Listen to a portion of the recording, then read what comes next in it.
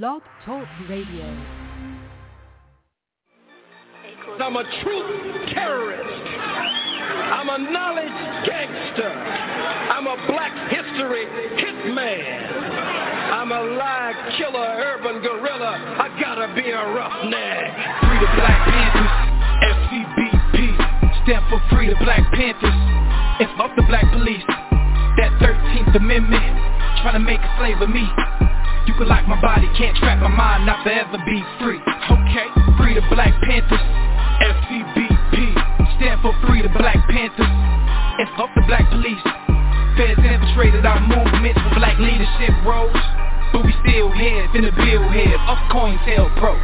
Show, they got me started, lion-hearted, I'm the new Mufasa.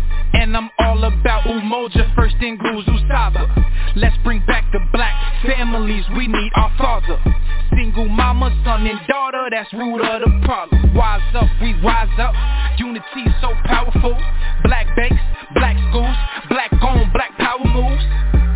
You telling lies, you think this shit gon' be televised. Black power, be scared guys that be standing there like they paralyzed. We say fuck the system, cause we above the system.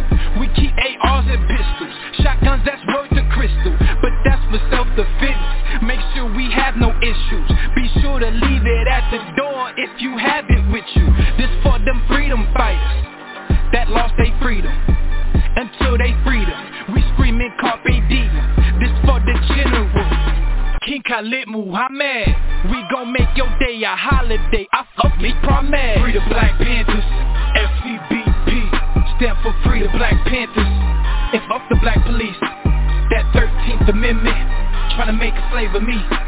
You can lock my body, can't trap my mind, not forever be free. Okay, Free the Black Panthers, FCBP, stand for Free the Black Panthers. And fuck the black police. Feds infiltrated our movement for black leadership roles, but we still here, finna build here, up COINTELPRO. RBG, RBG, RBG, RBG, RBG, RBG. My sisters, my brothers, the council, the elders, cause that's really all I need. We suited, we booted, don't do it, you stupid, we head to the armory. Black women that guard us regardless, my heart just don't fuck with misogyny, bullshit that don't tolerate it. Melanated, so you gotta hate it. Barack fucked up another conversation, Trump finna get inaugurated, damn. Unify or die, NBPP.org. First and foremost, the new Black Panther Party, no other Black Panther Party, we are not violent. We are for self-defense and self-determination. The most violent group in this country are the police. What is taking place by the police department to black people across this country is ethnic cleansing and genocide. It has escalated since the day that Barack Obama was inaugurated in 2008. We have a people who are only 13% of the population, yet we make up 80% of the prisons. We have 50% unemployment rate in the black community, and it's actually even more than that because they're not counting our people that are in the prisons. The 13th Amendment says you cannot be made a slave or indentured servant unless you commit a crime. The 14th Amendment forced our people to be subjects of this government. We never had any say in that. We need our own nation. General policy recommendations, just good public policy, us doing extra credit work, so to speak, and coming up with, good public policy that corresponds with the particular section in the report that asks us to consider, policies that disproportionately impact the African American community but may benefit other people. So that's why I was recommending that, again, the reparations section is part 4. I'm going to just be straight up. The reparations section, that's part 4. That's the compensation, that's the restitution, which has several references to the agency. Then also a part of that section would be the agency that, will provide direct reparatory justice services, aka full forms of reparations under international law. And then part 5, that's the good public policy section. We're not calling that reparations, that's the good public policy section that corresponds with a particular chapter, a particular section in the statute that requires us to consider how California laws and policies that continue to disproportionately and negatively affect African Americans as a group and perpetuate the lingering material and psychosocial effects of slavery can be eliminated. So again, Part 4 is the reparation section for the community of eligibility. And Part 5 is the good public policy section that satisfies 83013AC of the statute. Okay, I get that. I do believe, though, that there are still some policies that are descendant-specific, even in those. That's true. And then I was also thinking through that as I was going through the drafts, I'm like, do we need to pull all the descendant-specific policies into Part 4 as well, so there's no confusion either? I think based on timing, we do have to submit something, and I just, like Member Scott Lewis, like, you know, some of this is on, I will take responsibility, but I think we have to go, my opinion is we need to go with what we have before us and try to do the best that we can with that. But if I had it over to do again, I think it should have been parsed out that way, honestly, because that's where the confusion is coming from. It's coming from the fact that we're kind of putting together in the policy section universal policies and policies that are descendant-specific.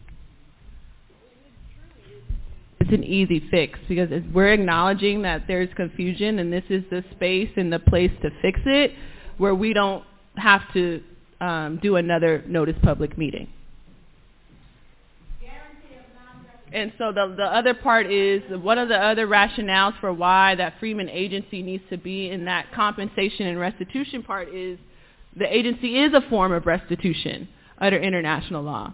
The Freedmen's Bureau did once exist in this country to provide services to the descendants of slaves, but it was dismantled after Abraham Lincoln was assassinated, Andrew Johnson went into power, and all of that progress during that brief period of Reconstruction was dismantled. So having a new state agency, yes, on the state level, particularly for descendants of slaves to provide direct reparatory justice services, that is a form of restitution under international law.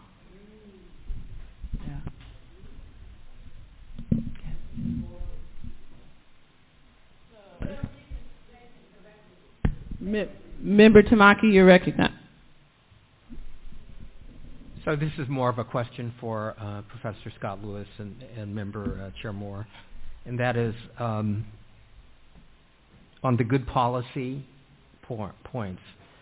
We're dealing with terrible data, or terrible, horrific outcomes, like in San Francisco, the black infant mortality rate being 5 times that of white babies, and policing. And we just concluded a 58-county survey on district attorneys' offices in order to ferret out anti-black bias infecting everything from arrest to sentencing. And so these are areas that are, we are addressing them in great detail in the proposals in Part 5. And so just for clarity, what I was struggling with, maybe you could clarify this, is for the abolition of the death penalty or for black infant mortality, we're not just talking about descendant babies. It's a healthcare outcome that is a result of a systemically racist education, policies, practices within a particular sector that continues to just churn and recycle this sort of pathology. And so, it's not easily broken down into or addressed by lineage. So I think that's part of my concern, that if we say that all forms of reparations only are addressed to descendant community, how does that translate to a healthcare provider or a UCF staff or our medical system, for instance, in addressing that when it becomes, as a practical matter, very difficult to implement. And so That's what I'm struggling with that particular motion. I like, frankly, the motion draft that Michael Newman drafted it, but if we put an angle that has to be all reparations has to be focused on descendants, and then you have to prove lineage and whatever. How does that translate into like the San Francisco infant mortality rate? How do you fix that? So, and yet I think we should have those policies in there in our report. So I don't know if that is confusing, but I'd like to get your thoughts on that. Chair Brown, you recognize.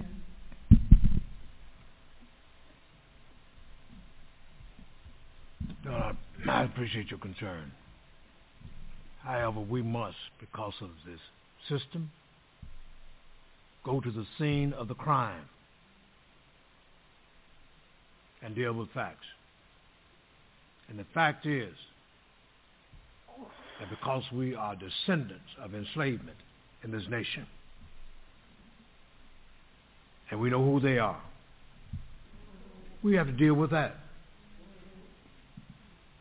How do you deal with a big elephant? Take one bite at a time. And we got to take this bite here, or else we as black folks will never get any kind of healing at all. Dr. King's first autobiography was entitled Strides Toward Freedom, not jumping to it. And we have not even made strides in this state. We have not made strides in this nation. The U.S. Congress, either one presidents have done anything about this issue. So I think it comes upon a time that we got to be practitioners. We got to be social engineers and make sure that we deliver something to this black population, or else we never will do it. And I'll be going on to glory. So we got to start somewhere. We got to brighten this corner. Yeah, and thank you. You pretty much captured it. Again, no one is saying take anything out of the good public policy section. Yeah. My point is call it what it is, which is the good public policy section that meets 8301 AC of the statute.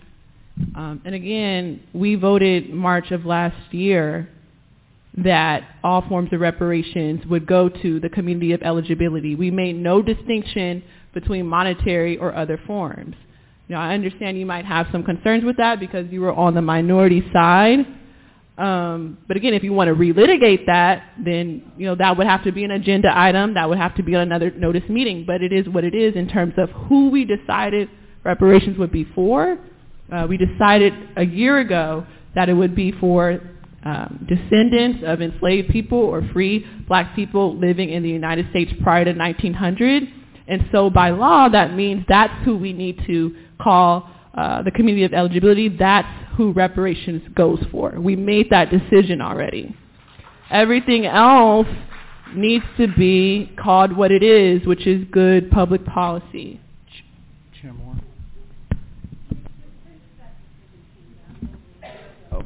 We've had over Member Holder, you're recognized. Since that decision came down over a year ago, we've had a year to figure out how we would constitute this report.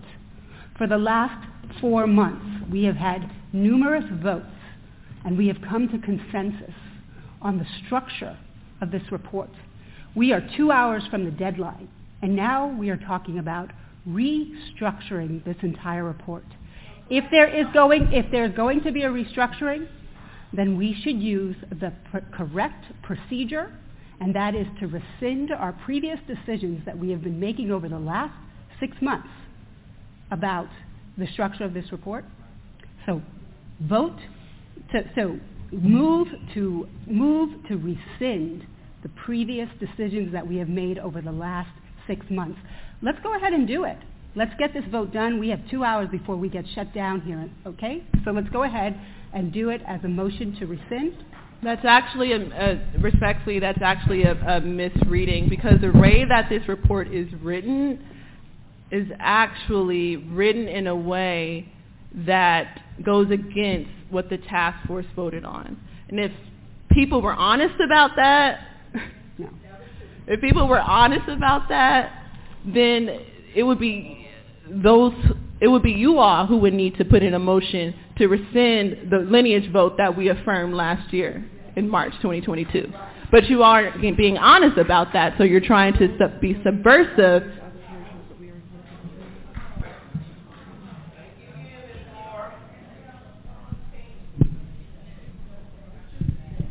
For the last 4 months, we have looked at different iterations of the organization of this report. Every month we came back. We all reviewed the report. We came to a consensus on what the structure of the report would look like. We cannot, in the last 2 hours of a 2-year process, try to now completely undo everything that we just did in the last 6 months in terms of structuring this report. It's completely impractical, and frankly, it's just not ethical. So if that is your approach, then I say move to rescind, and then let's move forward. We don't have any more time. Let's take a vote.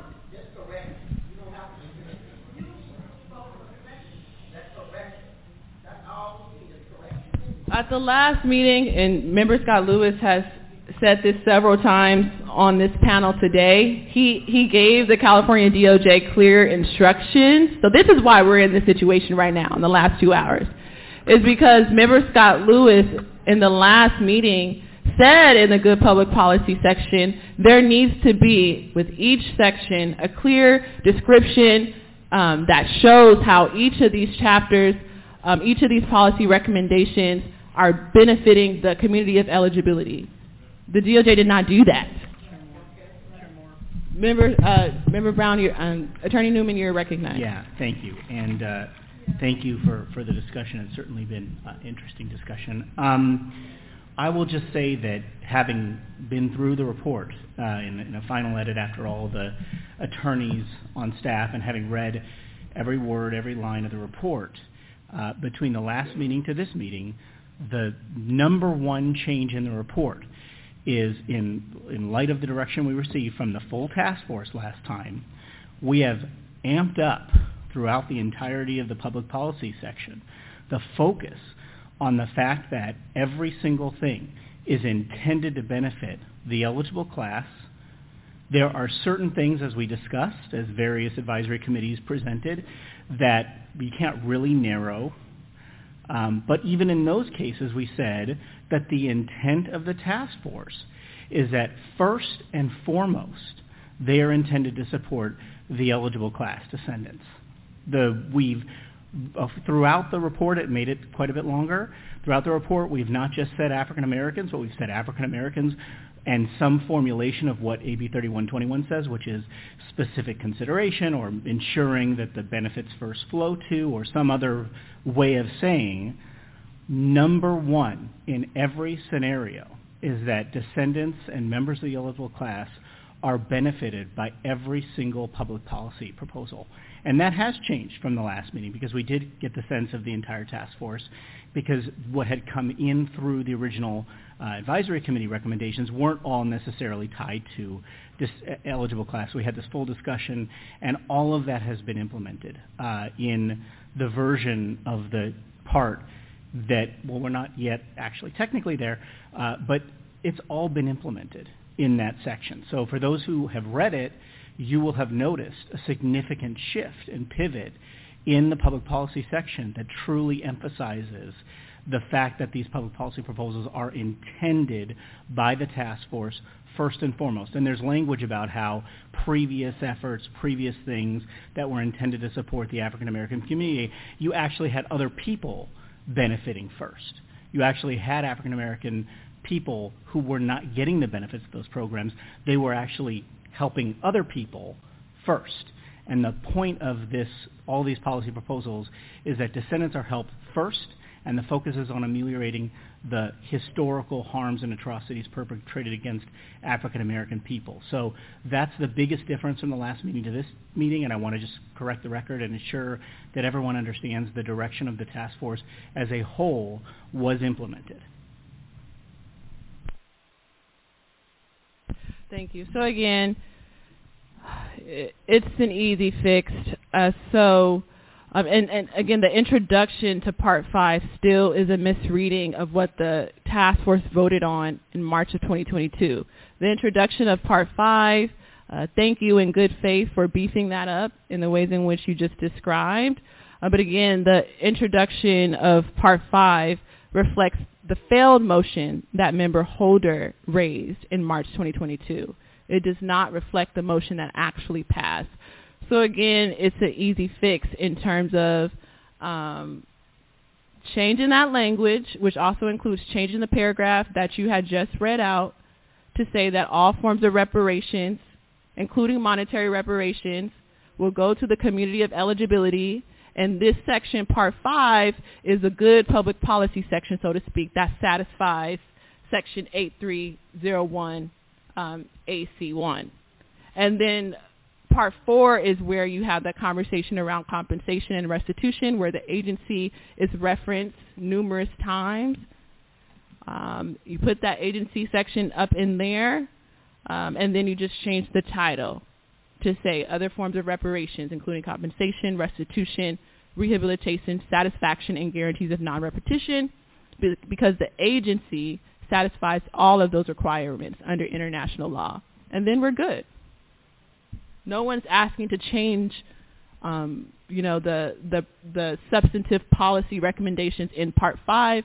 Again, the request is to call it what it's supposed to be called by virtue of the statute, by the specific statutory provision.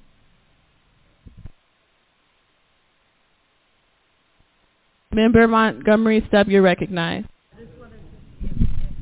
If Vice Chair Brown's motion is still on the floor, then I will second it so that we could vote and make the decision. Yeah, that's been on the floor. His motion. And I'll call for a point of order. Sawyer, you're recognized. And this is a question for the parliamentarian, because I'm totally confused procedurally on how we need to proceed. I'm hearing we need to rescind a vote versus moving forward. You are our parliamentarian. You're supposed to be our objective person, and obviously we got two different versions.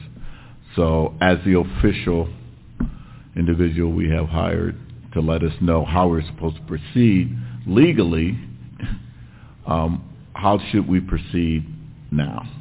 You've got two different issues on the floor. One has to do with the Freedmen's Bureau, and the other one has to do with the reparations as defined in the definition of eligibility. The proposal that was advanced by Member Jovan could be moved because it's an expansion. It would be an amendment to what is already there. So you can write that amendment. I don't know now in terms of doing that, but I believe that the first one, because you're dealing with a structure that you voted on, an organization that you voted on, you would have to go back and undo that. So that would have to be rescinded. You can rescind it, and then you can take it up at the next meeting. I don't mean June 30th. I mean obviously a meeting between now and June 30th, so that you can, notice it, send it out to the public, and then you can move forward in that way, and everyone will have an opportunity to review what you're talking about in terms of moving it. But record the motion that Vice Chair Brown had put on the floor before Member Scott Lewis spoke. Yeah, remember I said that you could not do that motion. It died. It was open for someone to make a motion to rescind. No one did, so they moved on.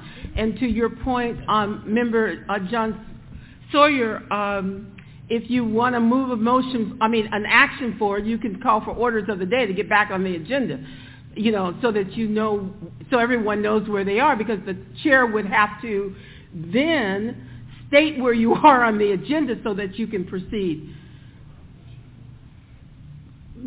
Member, I'll wait to be Montgomery recognized by Step. the I'm chair. finished. Parliamentarian Johnson, you can finish. Did you finish? I was waiting to be recognized by the chair. Member Montgomery Step, you're recognized. So to Parliamentarian Johnson, so there is no motion and second on the floor then, is that what you're saying? Okay. That is correct. First of all, substantively, now the order might change based on the recommendation. Go ahead. Yes, you did, and I seconded it. Was it seconded? Yes, it was. And it was seconded, so that's why I asked you, Parliamentarian Johnson. It was a motion on the floor by Vice Chair Brown. It was properly seconded, and I asked if you have that recorded.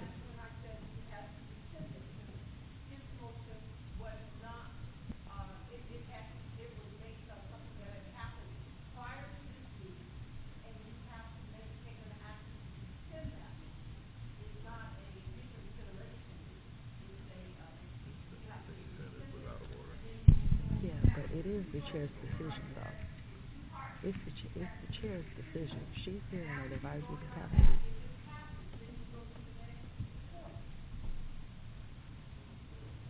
So just really quickly, Parliamentarian Johnson, what is being rescinded? What's being rescinded by the definition of what rescind means? What is being rescinded? The order. Just the order.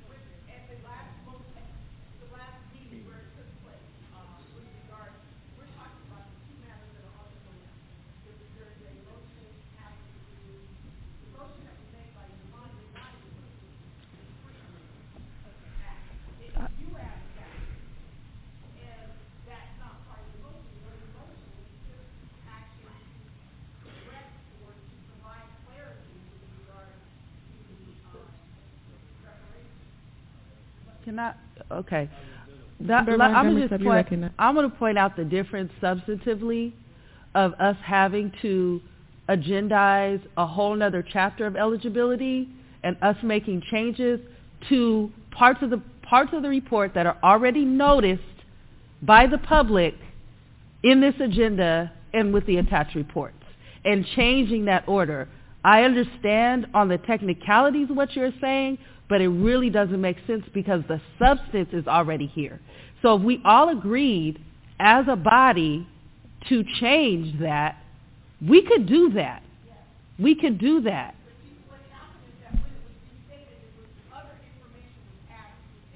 No, with this motion, with the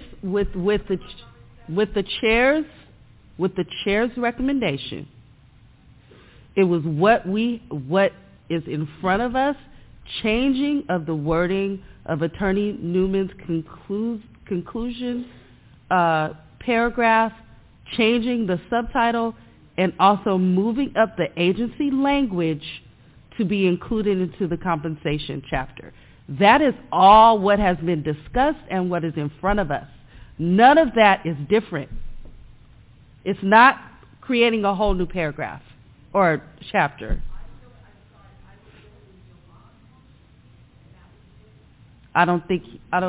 Member Scott Lewis, did you have a motion? I don't think he had a motion. Did he? He did. And it was seconded. Motion then. Who seconded his motion? I don't remember that. I don't remember that. I'm sorry, just 1 second. This is the reason why we can't get it straight. Because we have were you recognized? I'm sorry? Recognized. I'm recognized because we have to get out of here. So there's too many motions going back and forth. You want us to be able to get it correct. We have to have some order. So once there's a motion made there has to be a second. If there's no second, the motion dies for lack of a second, and a new motion can be entertained. But I think it's an unfair expectation. We have these stream of consciousness conversations where people are going and cross-talking. It's hard for us to keep track of what's actually being discussed for the purpose of voting. So if we could just clearly get a motion, have a second, so that everybody knows Parliamentarian Johnson is doing her best to keep up with the conversation that's going on. But that would be the way to move it forward. There was a motion, and it was properly seconded. The motion was out of order. That's what Parliamentarian Johnson is saying. The motion that Dr. Brown made was out of order, and that she seconded back on that, respectfully. The parliamentarian is who's calling the balls and strikes. It's out of order. That's it. Okay. So we can take another motion and move forward. Okay, Member Montgomery, you're recognized. All right. Step by step, what do we need to get back in order? Because whatever it is, we're going to have to vote. And so do we need to restate? What do we need to do from here? What is it that you're seeking to do? And then we'll tell you what you need to do. I just want to put a motion on the floor so we can make a decision as a task force how we're going to move forward and what we're going to convey to the public. Okay. So what I thought that I was seconding was the chair's recommendation to change the title of the Part 4 to include, after compensation restitution, the 3 other forms of reparations, to include Attorney Newman's conclusory paragraph with her modifications, and to move the agency language to Part 4. Are you saying that that would require rescission and then we'd have to come back? It's my belief that based on the inclusion of the second part with the Freedmen's Bureau, that was something that was separate and apart, and it was acted on at a prior meeting. So that motion was passed at that time. And if it was passed at that time and no action was taken to change it during that meeting, you can't have reconsideration. So in order to change it, you would have to amend it through a rescission. That has to do with the Freedmen's part. So you could separate it and you could do them both. But right now, if you're dealing with the restitution, the rest of that, then you said if you did not add the Freedmen, which is part of action item 11, correct?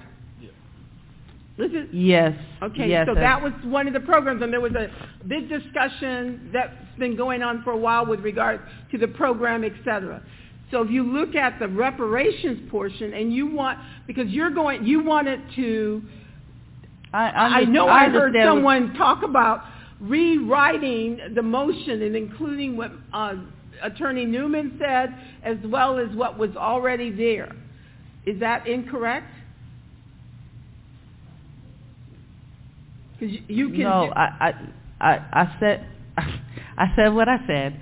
I just don't agree with the conclusion, and that's I just don't agree with it. I think that the public has been noticed enough for us to make that type of change. I do agree with your conclusion around the chapter of eligibility, because that would create an entire different chapter that has not been properly noticed. So I do agree with that, but I just don't agree with this. I think the public has enough notice in order to have feedback, and we have enough information to make a decision on it here.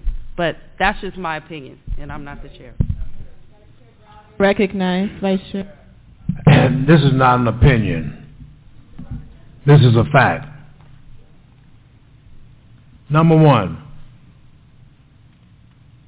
we have a responsibility, a moral responsibility, to do something. But let me finish. Let me finish, please. Let me finish.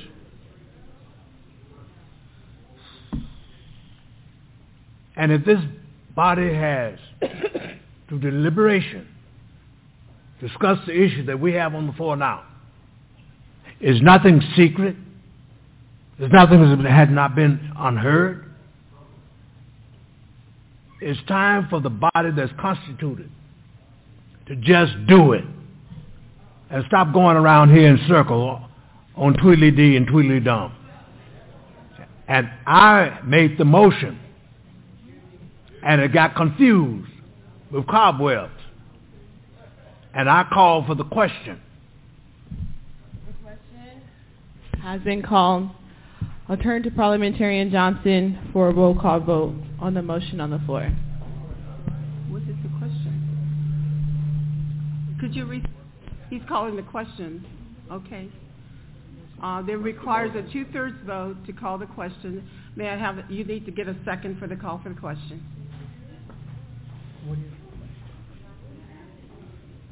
I second it. All right, it's been seconded. I'm sorry. Madam Chair, you need a second for the call for the question. Oh, thank you. Okay, I will begin to the vote. It requires 6 to pass. Chair Moore? Aye. Chair Moore says...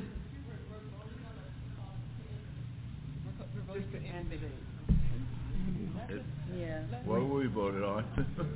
Are we not voting? You just, no, we're not voting to end debate. Okay, so now we're voting on the motion. Okay, the motion that's been properly moved by Vice Chair Brown and properly seconded by Member Montgomery Stepp. He called for the question. That stops debate. So, I mean, Dr. Brown called for the question. And when he did that, that means to end debate, which is where we are now. So we were voting on that. Oh, otherwise we keep debating? It's a vote.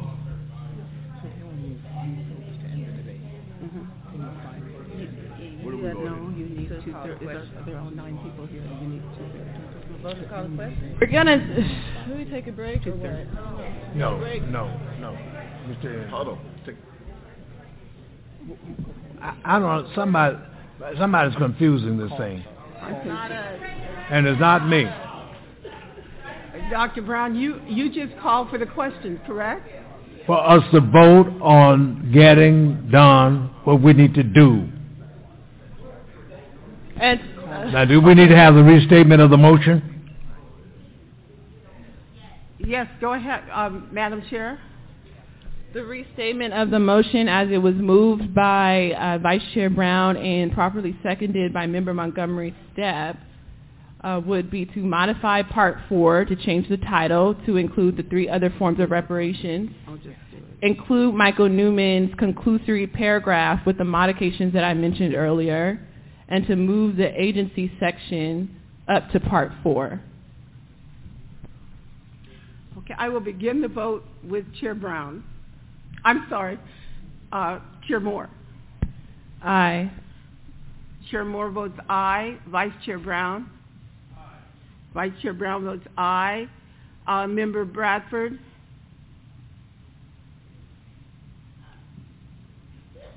Nay. Is that nay? I don't... Nay. No vote. No, he's no vote. He's no vote. Okay.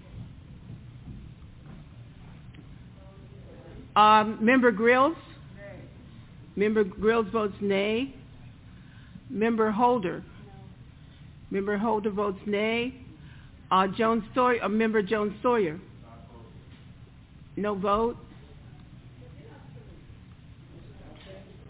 Member Lewis? Member Lewis votes no. Member Montgomery Stepp? Member Montgomery Stepp votes aye. Member Tamaki? Member Tamaki votes no. There were 9 members present and voting. There are 9 members present and voting. And there were 3 ayes, 2 no votes, and 4 nays. The motion does not pass. Thank you. There are 3 ayes, 4 no votes, and 2 abstentions, and thus the motion fails. So as a reminder, we are on agenda item number...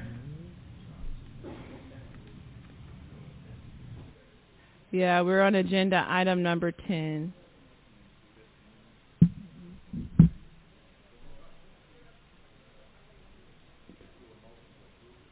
As is?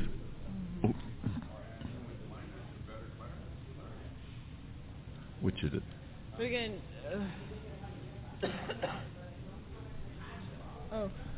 Member John Sawyer, you're recognized.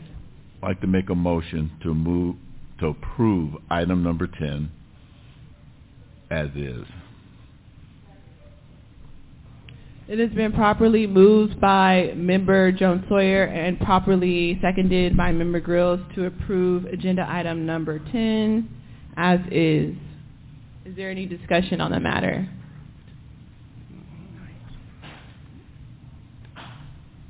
Ellison? So where does that leave Michael Newman's paragraph that he wrote during lunch? You want to add paragraph? Can I amend my motion to add the paragraph for Michael Newman? Again, so the motion, okay, there's a motion to amend. Is there a second? It's been properly moved by Member Jones Sawyer, properly seconded by Member Grills to include the paragraph that Attorney Newman wrote during the lunch period. Is there any discussion on the matter? Again, my concern with the paragraph that Attorney Newman wrote during the lunch period, it doesn't accurately reflect what the task force decided in terms of eligibility. So the paragraph as written is flawed. It goes against the decision that we made as a task force in March 2022. We never made a distinction that only monetary reparations goes to the community of eligibility and all other forms go to everyone else, including all Californians, regardless of background. We never made that statement. That paragraph reflects, again, the failed motion that passed, not the actual motion that passed, and that is in page 10 of the March 2022 meeting minutes. Member Jones Sawyer, you're recognized. Thank you. Thank you, Chair Moore, for your comments. I believe we've discussed this for quite a while. So I'll call for the question.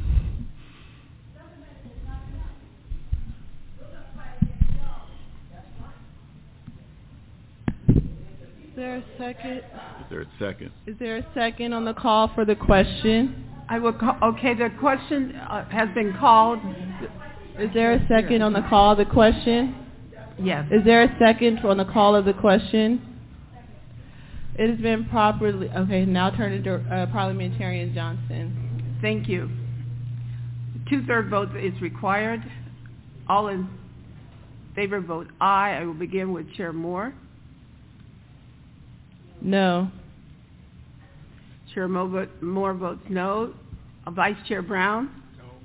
Vice Chair Brown votes no. Member Bradford? Member Bradford votes aye. Member Grill? Aye. Member Grill votes aye. Member Holder? Aye. Member Holder votes aye. Member Jones Sawyer? Member Jones Sawyer votes aye. Member Lewis? Member Lewis votes aye. Member Montgomery Stepp? Member Montgomery Stepp votes no. Member Tamaki? Aye. Member Tamaki votes aye. Madam Chair,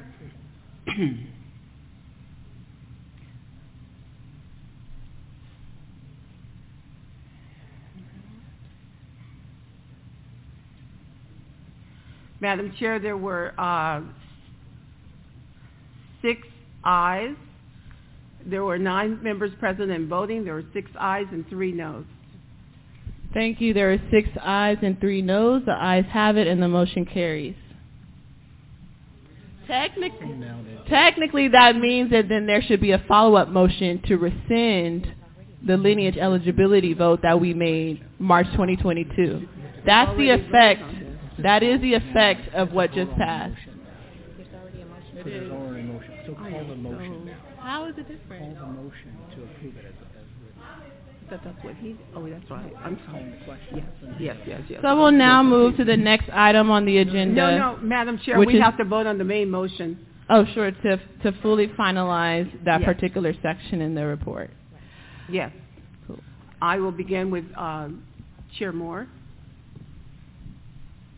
Abstain. Chair Moore abstains. Vice Chair Brown. Abstain. I'm sorry, sir. Abstain. He's abstaining. Vice Chair Brown abstains. Member Bradford. Member Bradford votes aye. Member Grill. Member Grill votes aye. Member Holder. Member Holder votes aye. Member Jones Sawyer. Member Jones Sawyer votes aye. Member Lewis. Member Lewis votes aye. Member Montgomery Stepp. Member Montgomery Stepp votes aye. Member Tamaki. Member Tamaki votes aye. Madam Chair, there were 9 members present and voting. There were 7 ayes and 2 abstentions. No nays. Thank you. There were 7 ayes and 2 abstentions. The ayes have it and the motion carries. The next item on the agenda is action item number 11, final discussion and vote on full final report, Part 5, policy recommendations to the legislature as to the appropriate policies, programs, projects, and recommendations for the purpose of reversing the injuries. Any comments, questions, additions? Hearing none, you can entertain a motion. It's been properly moved by Senator Bradford and properly seconded by Vice Chair Brown to essentially approve action item 11, Part 5, policy recommendations to the legislature as the appropriate policies, programs, projects, and recommendations for the purpose of reversing the injuries. The discussion on the matter.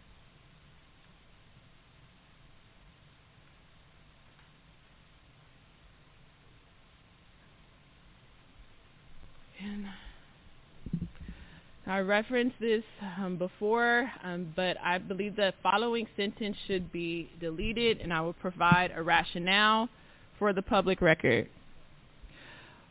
While recommending that monetary reparations be limited to the eligible class, the task force recognizes that the 5 pillars of reparations in AB 3121 require that it also endeavor to ensure cumulative harms of the past 4 centuries do not continue to be visited upon living African Americans and on society in California and the United States.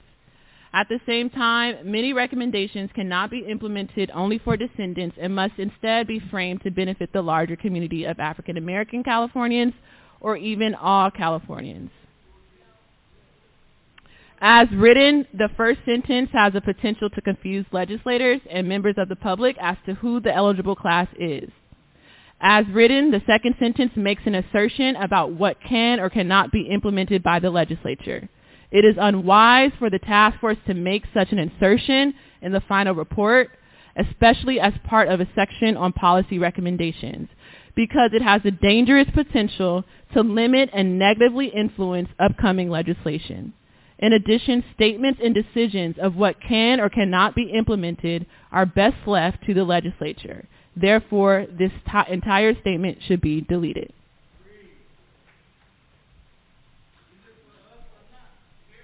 Apparently it's not.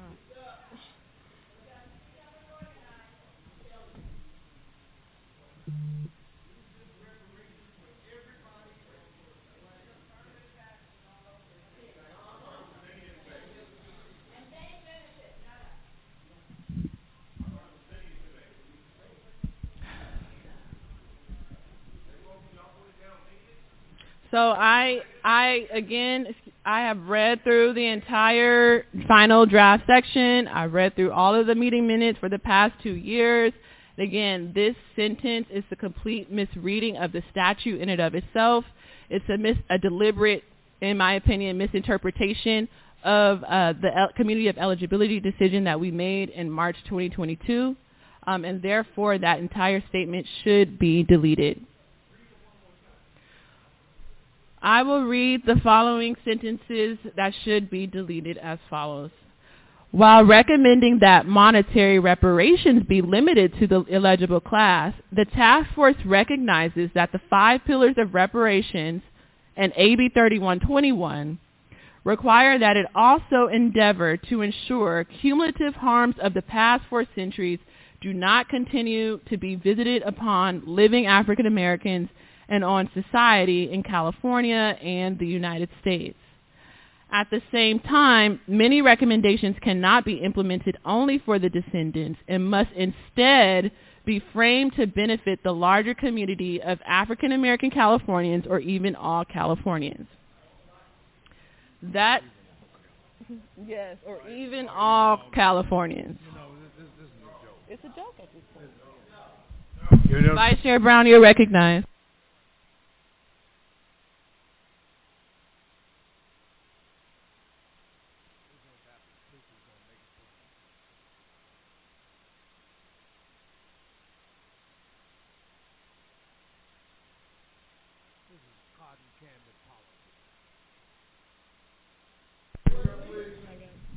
This is cotton candy politics.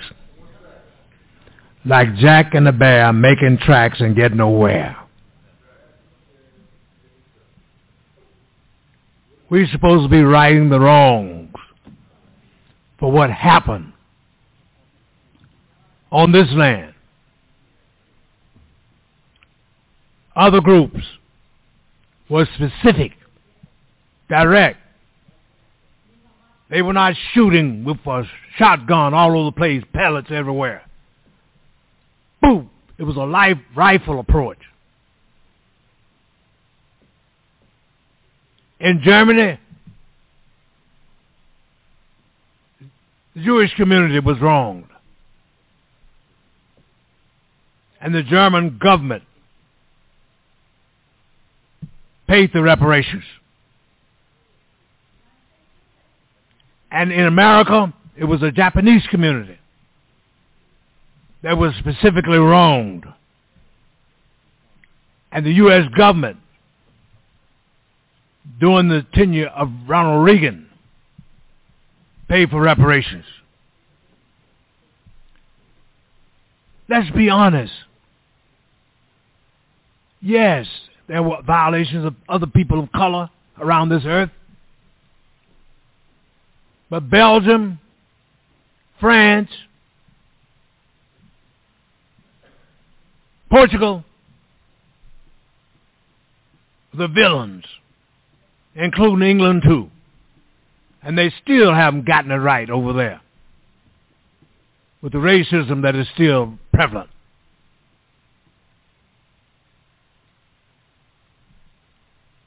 If the house is on fire, the fire department does not come putting water on every house on the block. The fire department responds to the address of the burning house. We know what has happened to black folks in this country who are descendants of that evil system of enslavement that was for 244 to 250 years.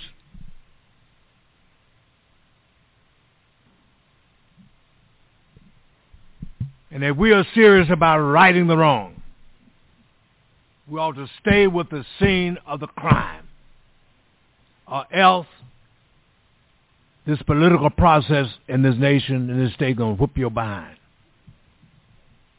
And you're going to get nothing. Thank you. Member Montgomery Stepp, you're recognized. I would just ask for an amendment or put an amendment on the floor to remove those sentences from the report. Is there a second? Second. It has been properly moved by Member Montgomery Stepp and properly seconded by Senator Bradford to remove the two aforementioned sentences from the report. Is there any discussion on the matter? Member Holder, you're recognized.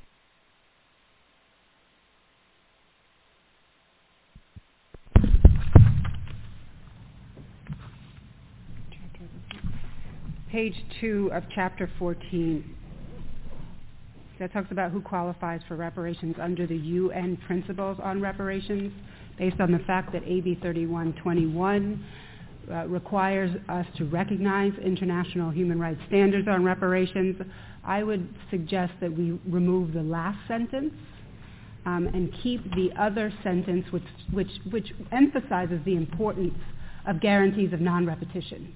That is critical. So I would suggest that we remove the last sentence only.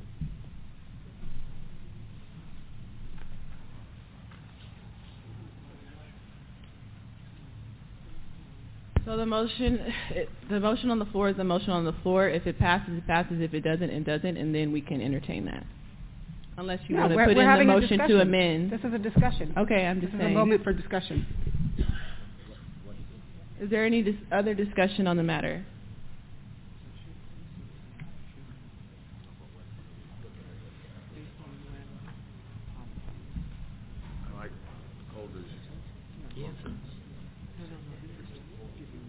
So can I do that?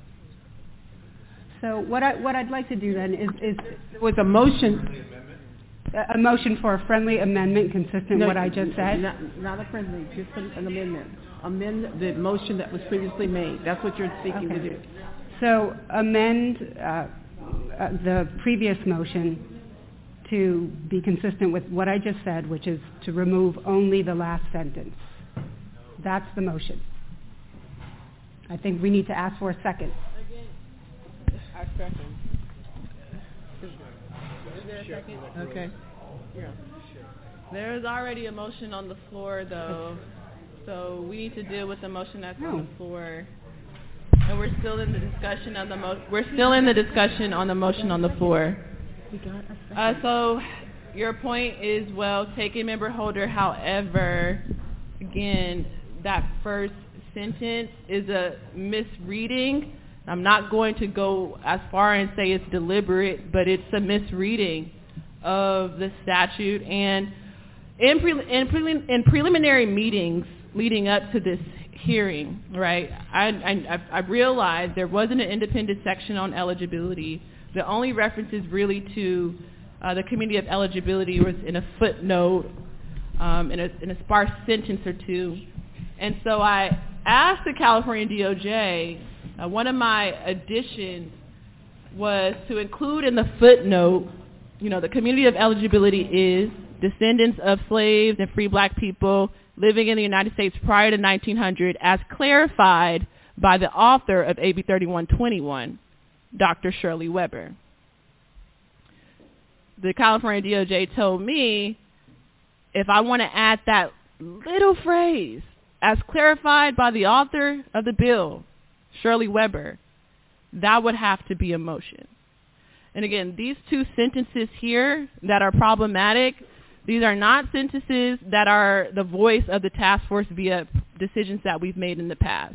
These are decisions that have been inputted by the DOJ, so these are the opinions of the DOJ. This is a misreading of the DOJ of the task force's decisions over 2 years. So they do need to be taken out. Okay.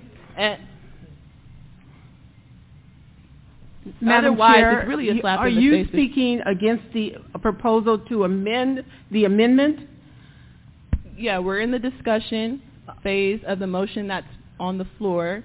To amend Member the Holder amendment. had a point about amending the amendment, and I'm saying, yes, I disagree with that. Okay, so you're speaking against the motion to amend the amendment. So I just want to make sure we keep it straight so that we're first going to take action with regard to the amendment made by Member Holder. that was seconded by Member Grills. Why are we first taking action? Because on that's the how you motion? do it. When you do amendments, two amendments, you take the last one first. And if that amendment takes place, no, you don't. Okay, I'm not. Okay, so you've got to, member, I'm sorry, Chair.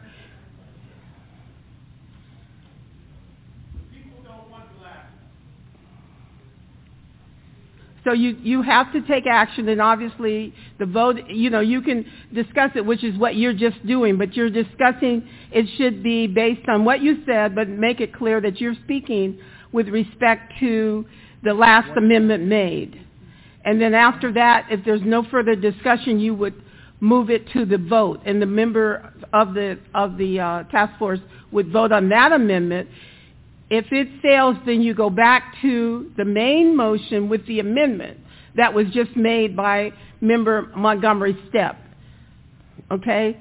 So you first do this amendment, because what happens is that if that passes, it becomes a substitute motion. Okay? So that, because it takes the place of the first one. Okay? Madam Chair? Huh? Could you please?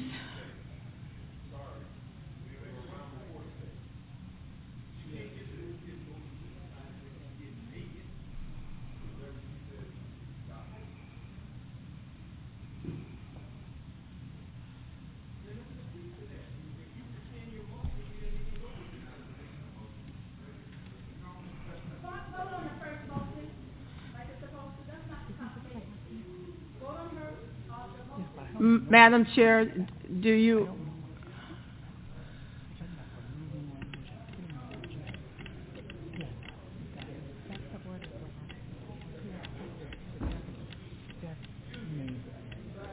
Yeah. Yeah. And you work backwards. Yeah. Work backward. No, I was looking at her text. But that was Stepp's motion. That's Bradford second. Or Bradford accepted. Let me. What is? That's why the chair doesn't participate in it. That's why she's supposed to facilitate and not.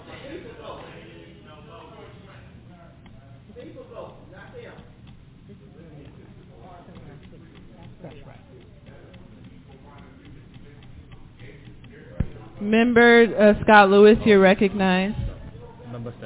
Member Montgomery Stepp, you're recognized. I was just going to try to go over the procedure. So because there are three, there's the main motion, there's amendment to that, and there's an amendment to the amendment. We have to go backwards.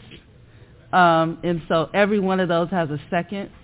So we do have to vote on the last one first, because if that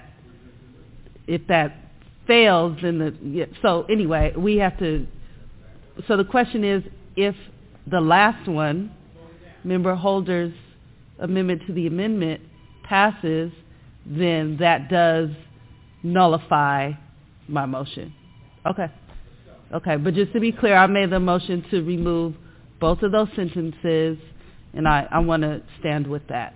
And I think that there is very good reason to remove both of those, just based on the conversations and the motions that we have passed as a task force, along with the language of AB 3121. I think that is legitimate to remove both of those sentences. If you want to follow that amendment, then you would vote against the amendment made by Holder. Understood. Okay. Understood.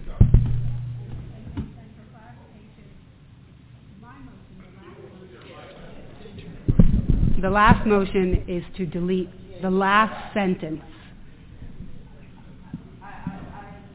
I just think that I understand that and appreciate and know where you're going with that. I do just think that there is an interpretation of the statute that I don't necessarily agree with in the previous sentence. That's fine.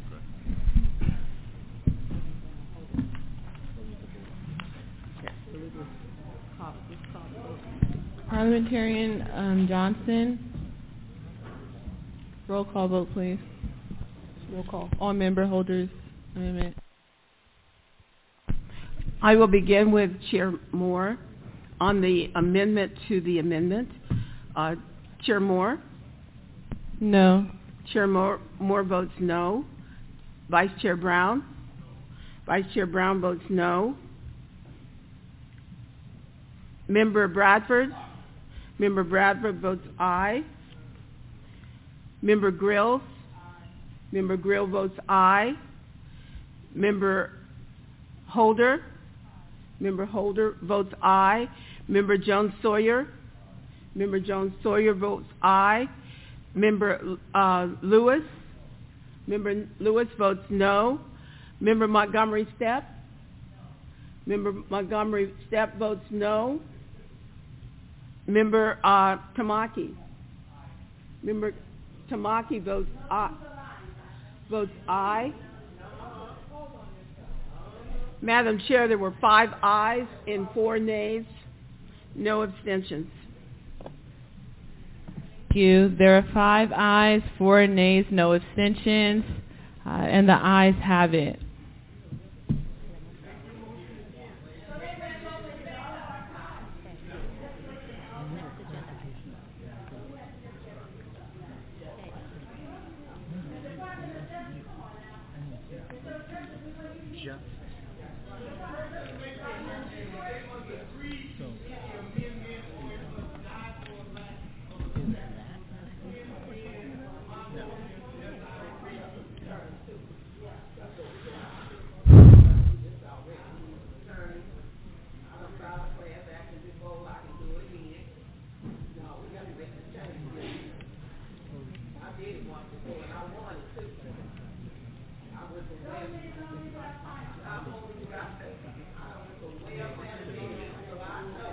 So, okay, it is what it is. The motion has passed. You know, the sentence does not reflect the decisions that the task force has made over a course of years, and it does not reflect the actual language of the statute. It is a reflection of the opinion of the California DOJ. Well, the California DOJ has editorialized this paper. That sentence is not a reflection of the task force's lineage decision. It's not a reflection of the statute as it's written. Chair Moore, just so we're clear, the decision was the decision of the task force. They just voted on it. So we just want to make sure that we're clear. There's no editorialization happening. We're reconciling what's voted on and the feedback from the task force members, and the task force just made a vote to make a change. Okay, so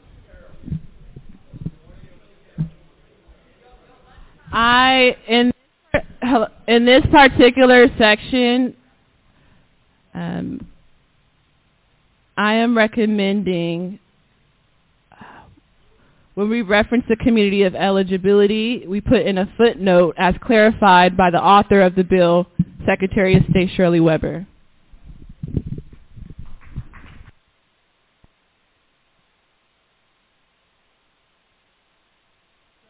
Again, I'm looking to entertain a motion when we reference the community of eligibility, particularly in Part 5, we add a footnote as clarified by the author, Secretary of State Shirley Weber, when she provided expert testimony to the task force in February 2022.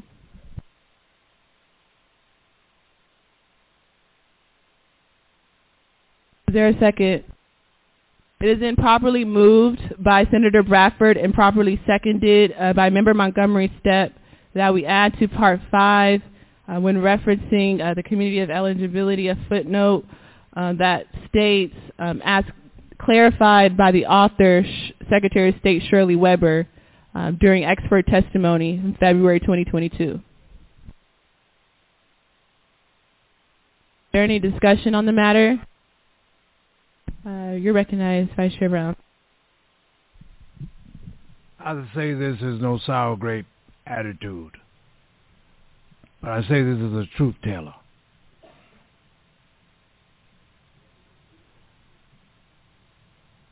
I was born and bred in Mississippi. When I die, I'm going to be a Mississippian who's been a fighter since I was 14 years old. Secretary Weber is from Arkansas.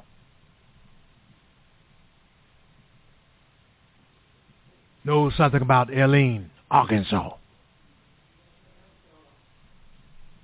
that many don't know about, can't even imagine it.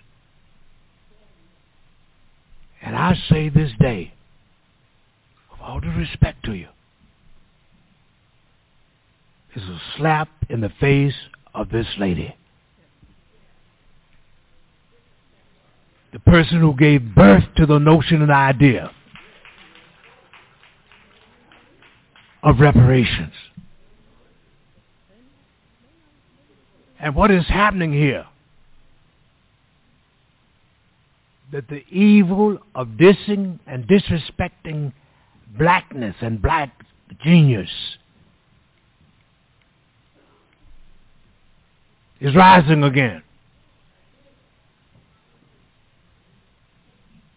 Right in our midst.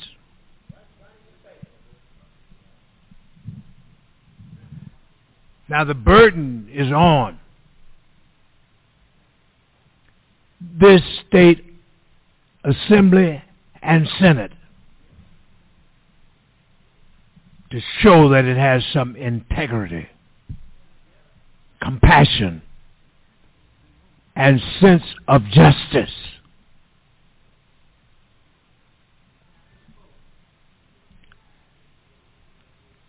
To do the right thing.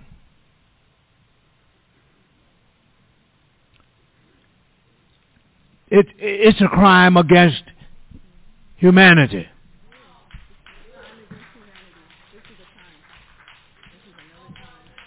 But what's happening still as we speak to black folks in this state,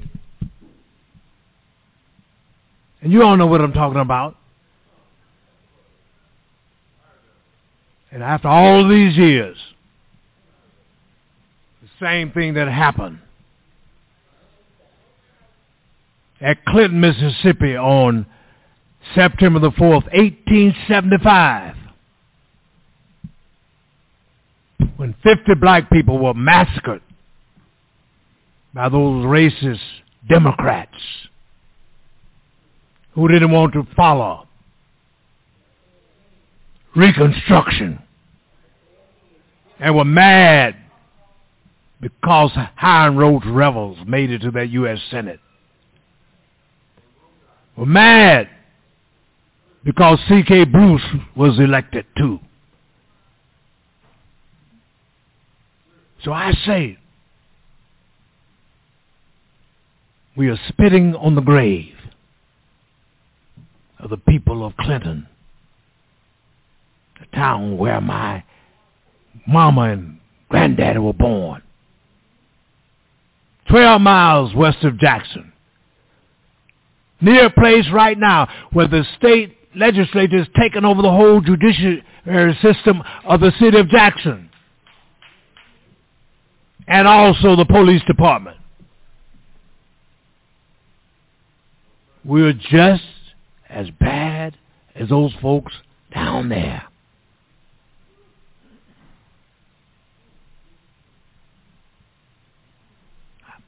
I hate to have to say all this, but I got to say it. It's like fire shut up in my bones. Like Reverend Martin Luther King Jr. said, where do we go from here? We're going to chaos. That's where we're going, not community. Not community, because of this subversion. I know that's right.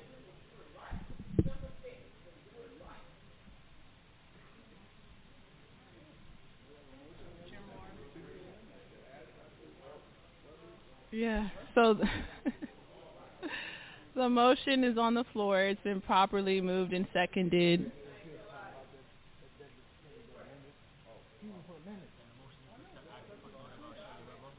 What? Again, I'm the one voted for the the public needs to know that we're spitting on her.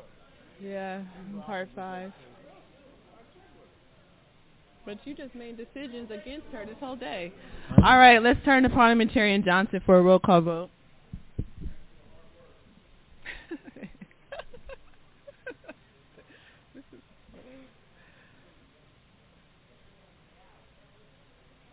he turning red. Michael Newman is turning red because he don't want that weather. I will begin with Chair Moore. Aye. Chair Moore votes aye. Vice Chair Brown. Aye. Vice Chair Brown votes aye. Member Bradford. Member Bradford votes aye. Member Grills. Member Grills votes no. Member Holder. Member Holder. No vote. Abstention. Member Jones Sawyer.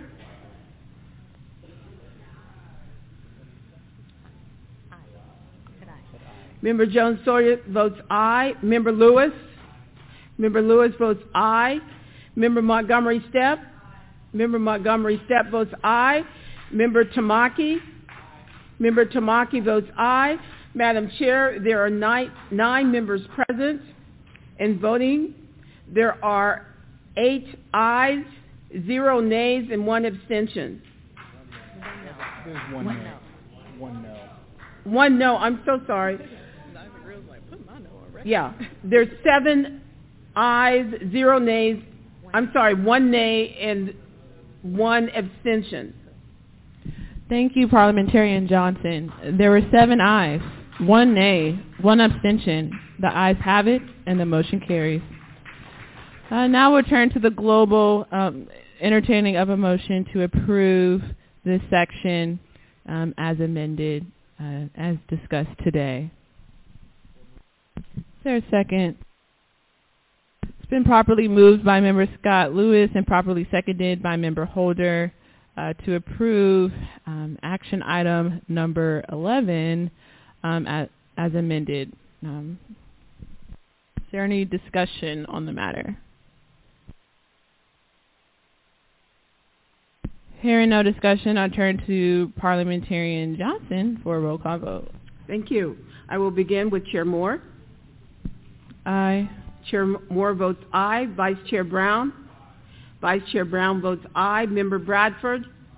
Member Bradford votes aye. Member Grills. Member Grills votes aye. Member Holder. Member Holder votes aye. Member Jones Sawyer. Member Jones Sawyer votes aye. Member Lewis. Member Lewis votes aye. Member Montgomery Stepp. Member Montgomery Stepp votes aye. Member Tamaki. Member Tamaki votes aye. Madam Chair, there are 9 members present and voting. There are 9 ayes, 0 nays, and 0 abstentions. There are 9 ayes, 0 nays, and 0 abstentions, and thus the ayes have it.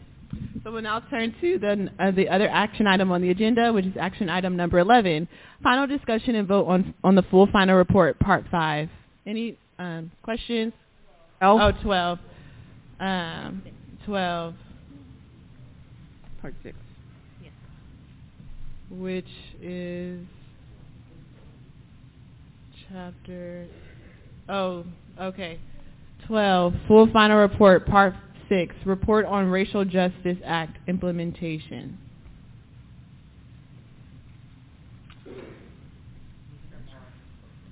Second.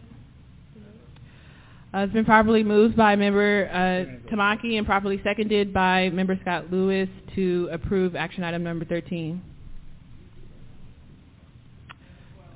12.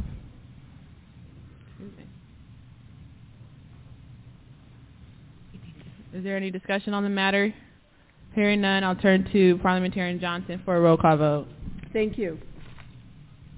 I will begin with Chair Moore. Aye. Chair Moore votes aye. Vice Chair Brown. Aye. Vice Chair Brown votes aye. Member Bradford. Member Bradford votes aye. Member Grills. Member Grills votes aye. Member Holder.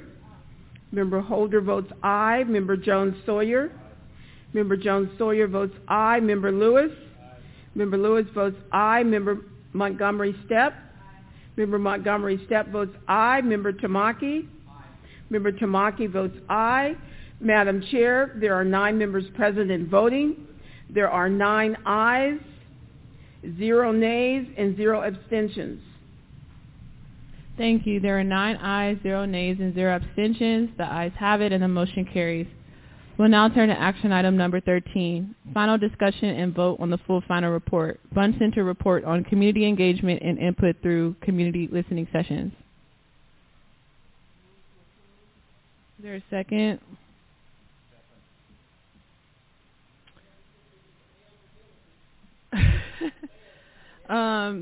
It has been properly moved by Member Grills and properly seconded by Member Scott Lewis to approve action item number 13. Is there any discussion on the matter?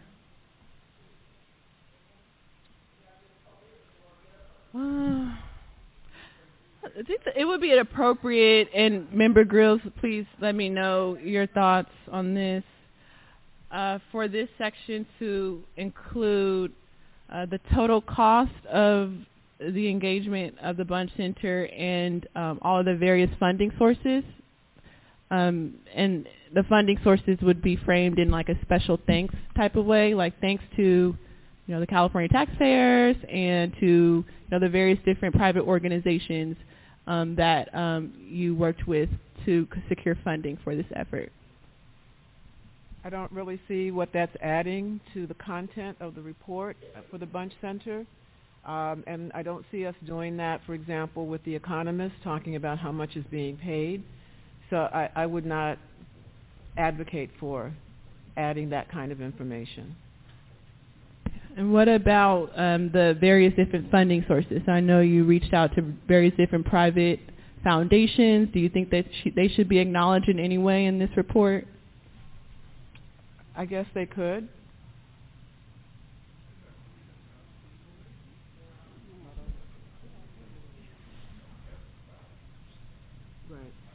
Right. Is the California DOJ but that would have to go through the Bunch Center because that's the Bunch Center's report, which is being inserted into our report. Right, but we have the editorial privilege to edit what's in our report. And so, for instance, in the first iteration or draft of the Bunch Center executive summary in our report, there was no mention of the amount of people they reached out to, and things like that, and so now that's in the report since I inserted it. So again, we have the power. We're independent of the UCLA Bunch Center. We can do what we want. Professor Stoll, that's a decision that I would say he. Professor Stoll what? About adding that information. I can't make that call. Chair Moore, if I may. Attorney Newman, you're recognized. Sure. So the Bunch Center was contracted with the task force and had a deliverable. The deliverable was a report, and the report was delivered and adopted in September. So that would have been the time that any changes that were sought in the report would have been included in the report and adopted for the report. Again, in order for them to change the report, I don't think the task force would want to delegate to the contractor to make the changes they saw fit and then have it just included in the final report. Again, just looking at where we are in the timing at this juncture. There wouldn't be a time for that to come back to the task force to review and evaluate and endorse again, because it's already been done.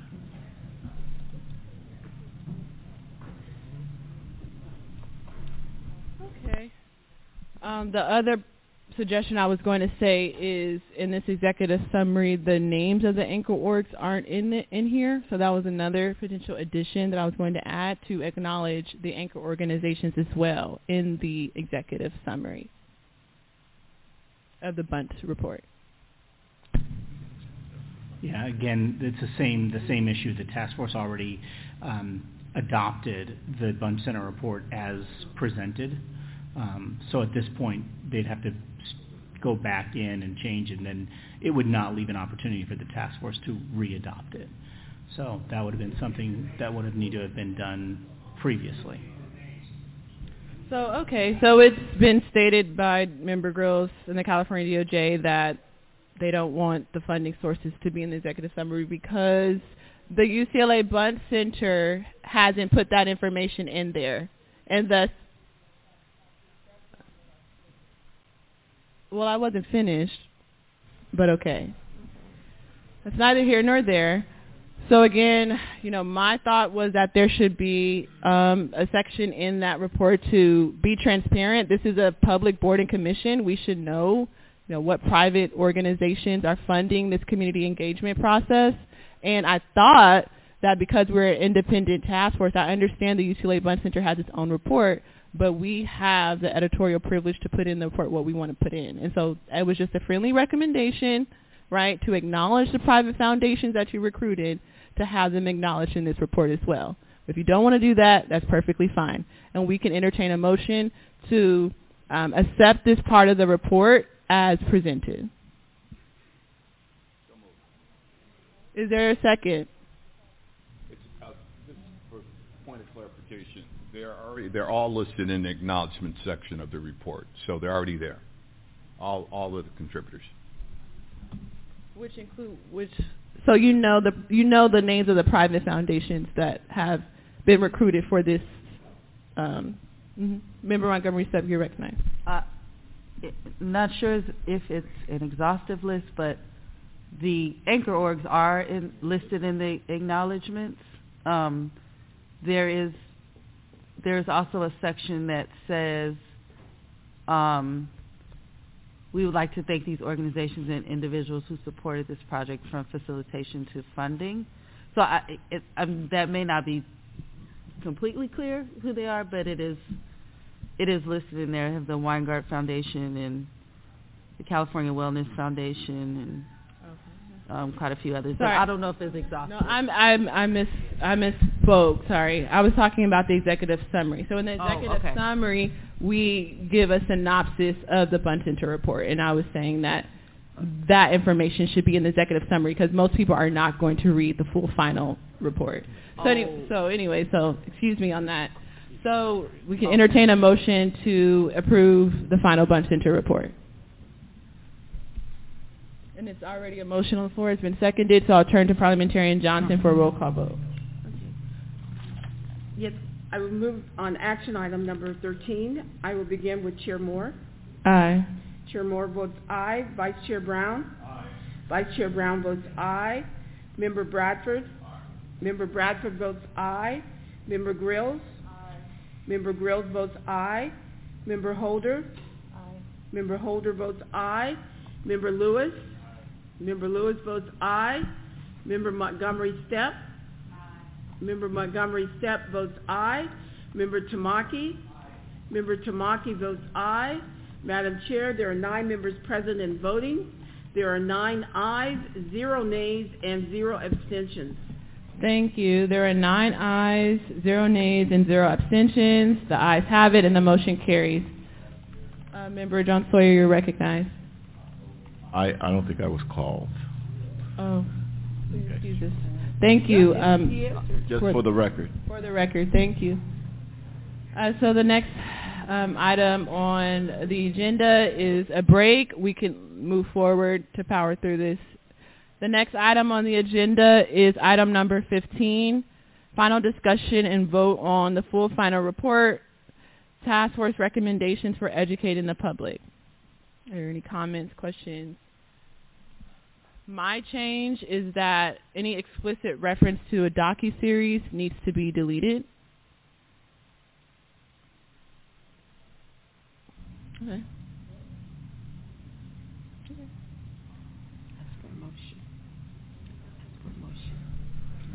So we can entertain a motion to approve item number 15, as amended with the deletion of any explicit reference of the docuseries. So moved. It's been properly moved by Member Scott Lewis and properly seconded by Vice Chair Brown to approve action item 15 with the amendment to delete any explicit reference to a docuseries. Is there any discussion on the matter?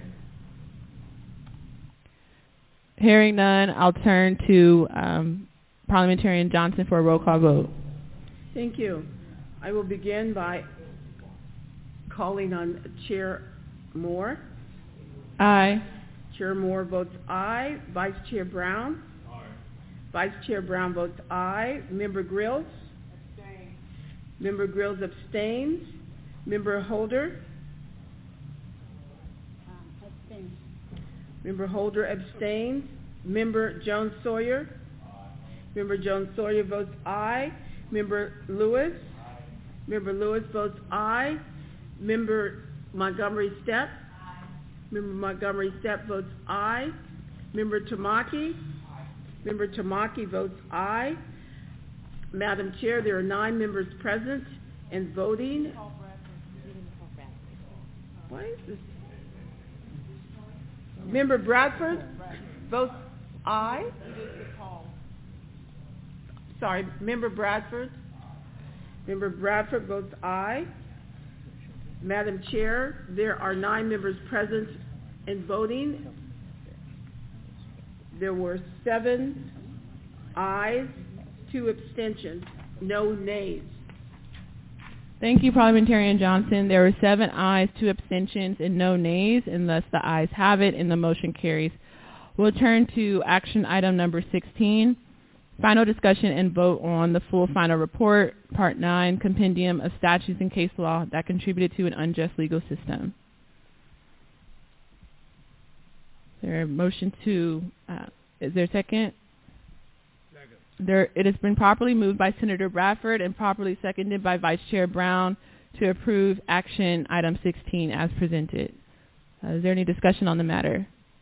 Hearing none, I'll turn to Parliamentarian Johnson for a roll call vote. Yes, beginning with the Chair. Chair Moore? Aye.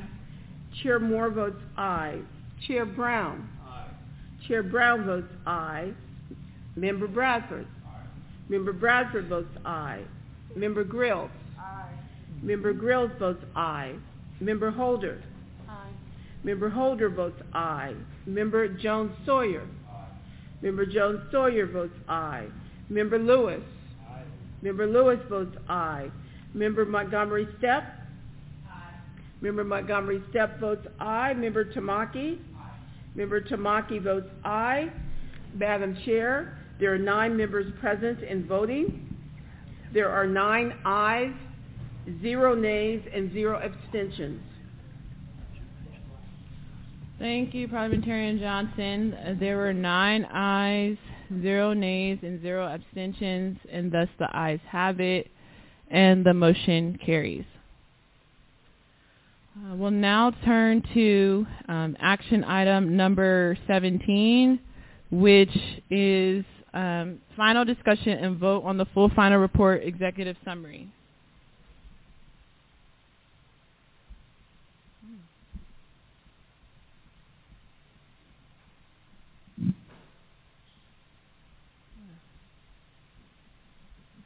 So I have a point of clarification. Attorney Newman, can you remind me, is this the part of the report where initially that Sonia Sotomayor Race Matters quote was in? I don't frankly recall, but I know we took it out. And what did you replace that quote with? I don't exactly remember. We're going to look at right now.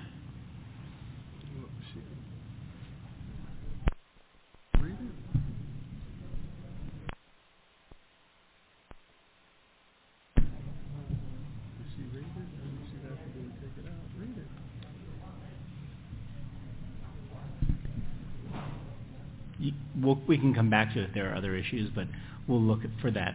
And I don't remember. Do you remember exactly where that was, Chair Moore? We'll search for it and come back to it.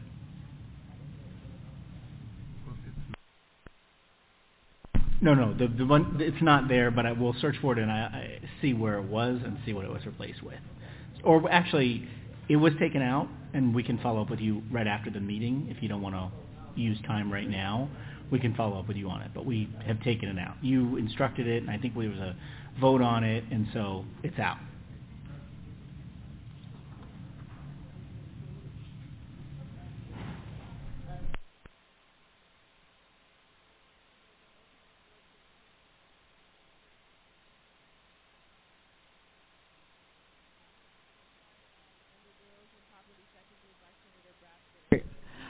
Is there any discussion on the matter?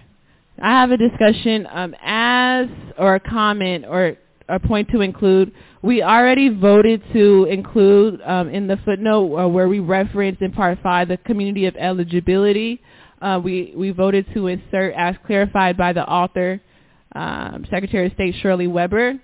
I'm voting to, I would like to entertain a motion to also incorporate that footnote. Anytime in the executive summary there's a reference to the community of eligibility, that it be added as clarified by the author, Secretary of State Shirley Weber.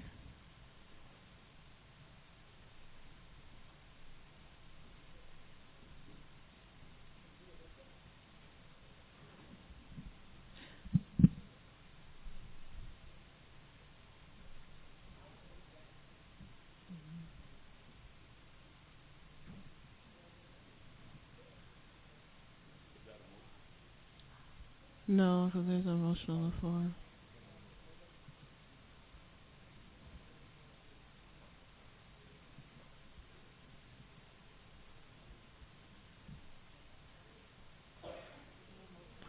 Okay. So the motion on the floor is to approve it as presented. Dr. Grills, are you willing to do a friendly amendment to add that footnote? No, you're not. Okay. So is there any other discussion on the matter? Okay. So I'll turn to Parliamentarian Johnson for a roll call vote. Abstain.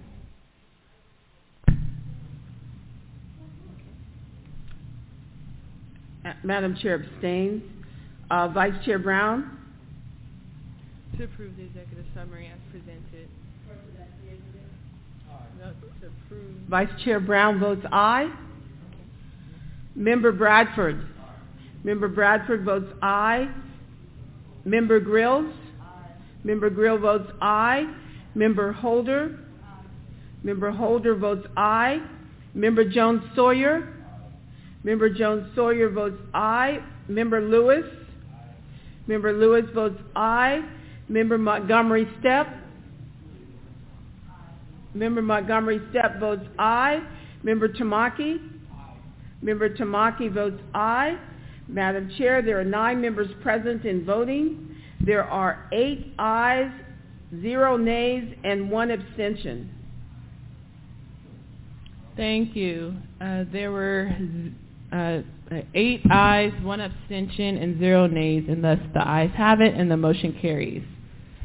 So that concludes most of the substantive items in the agenda. So the next item on the agenda is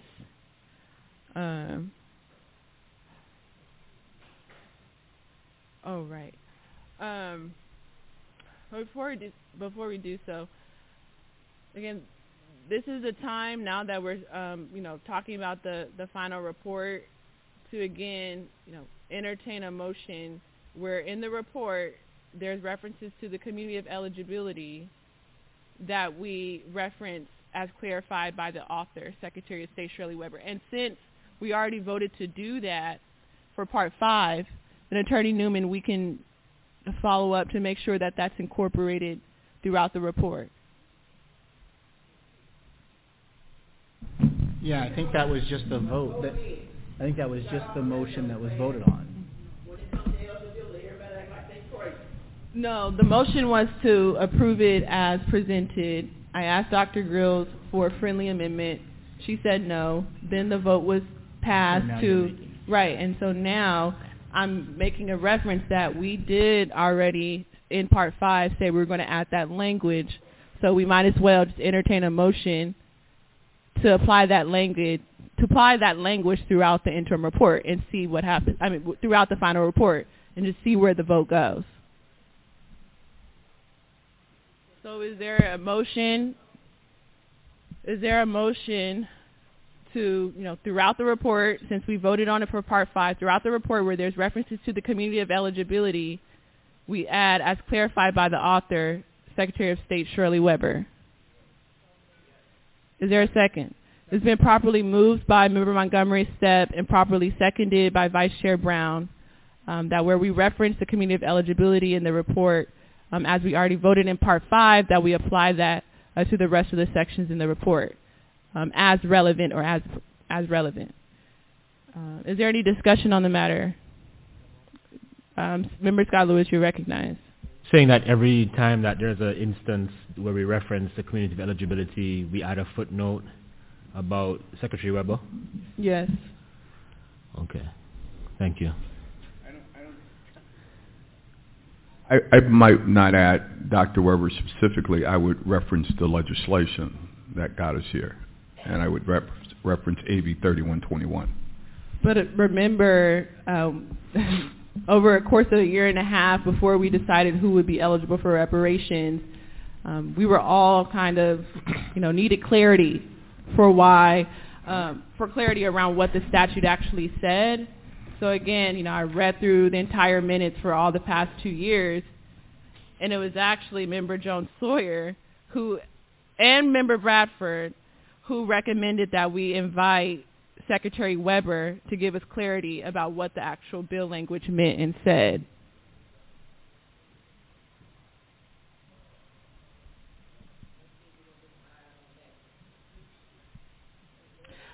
October 2021 meeting minutes. Member Jones-Sawyer stated that the topic of community of eligibility should be a priority for the task force to study, get help from experts, and that Dr. Weber could be invited to a future meeting to explain her intent directly to the task force members.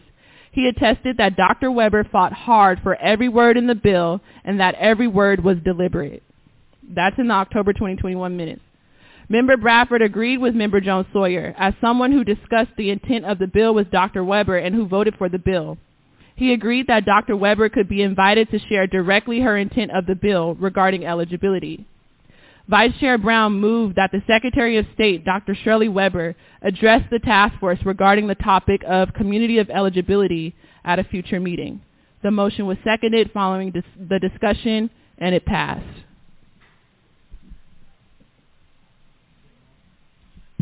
Member Scott Lewis, you're recognized. So I completely appreciate and recognize the need to elevate the definition of eligibility with the kind of influence and even authority of Dr. Weber. I do want to say, though, that if we as a task force mean anything, we should feel confident enough that as a body we have defined eligibility, and that should be enough. If it's not enough, then we have a problem. If it's not enough, then we really have a problem. Because the truth is that AB 3121 could have directly decided on eligibility, but instead they asked us to decide on eligibility. And listen, and I understand that a lot of people worked very hard to get where we got with AB 3121 with special consideration. And at the very first meeting of the task force, we all wanted to know what this meant. And eventually we got some clarity from Dr. Weber, and we voted for eligibility on the basis of lineage. And so I understand what you're trying to say. I understand what that means. But I want us to advance the authority of this task force.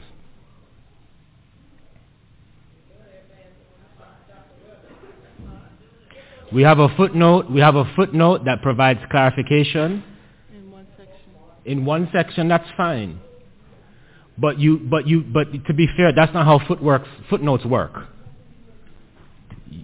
Right? So what we can do is we can say that at the first instance of eligibility in the final report, we have a footnote there that mentions Dr. Weber.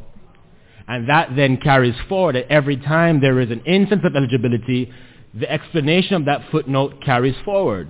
And thank you so much, Member Scott Lewis, because that was the insertion that I put into the draft section. The first instance where eligibility is referenced, I did put as clarified as, by Secretary of State Shirley Weber. It was the California DOJ who rejected that insertion and told me if I wanted it to be included, it would have to be in the form of a motion.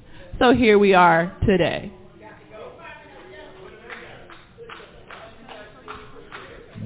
But it's in there, right? So where did it change it to move it up to the first instance then? As I said, Okay. that as I requested to the DOJ 3 weeks ago. Okay. I did well, okay? Okay. Vice Chair Brown, you're recognized.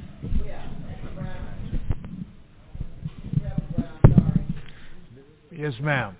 Madam Chair, members of the task force, may I have your attention? I just might say something.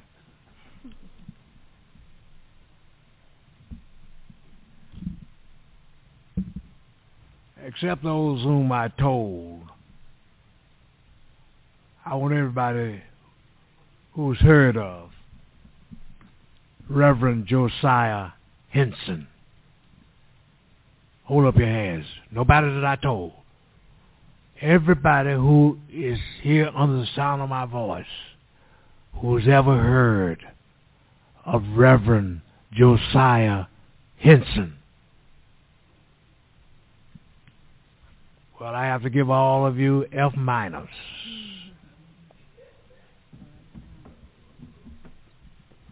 This is the reason why we need to be careful about being historically accurate and telling the truth. You heard about Frederick Douglass, who was an AME Zion preacher, and Harriet Tubman was his sidekick, and good trouble. You heard about Booker T. Washington,